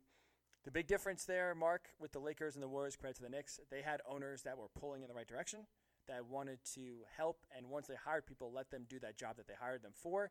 The Knicks obviously have James Dolan, so that's what it's going to come down to. If James Dolan is still involved, still holding Leon's hand, still involved, still talking to him, nothing's going to happen. It's going to just be, again, 2 years from now when we're doing the show on Thursday morning, maybe around the same time, we'll be talking the same thing, that the Knicks are just back, firing Leon Rose and back to their old Knicks ways. But we'll see how it happens. Again, it's all going to be about autonomy and how much Leon is actually allowed to do the job. But that'll do it for this edition of the Morning Boys. We appreciate you for tuning in. Thanks so much for giving us your calls, participating in the XFL poll. We'll be back on Monday, so obviously enjoy a great, great sports weekend. The NBA trade deadline is today. Hopefully the Knicks, if you're a Knicks fan, makes a move, and we'll kind of discuss that as well, the parameters and kind of what happens from there. So enjoy the rest of your weekend. The Haystacks are next. We appreciate you listening to the Worldwide Sports Radio Network. It's the Worldwide Sports Radio Network.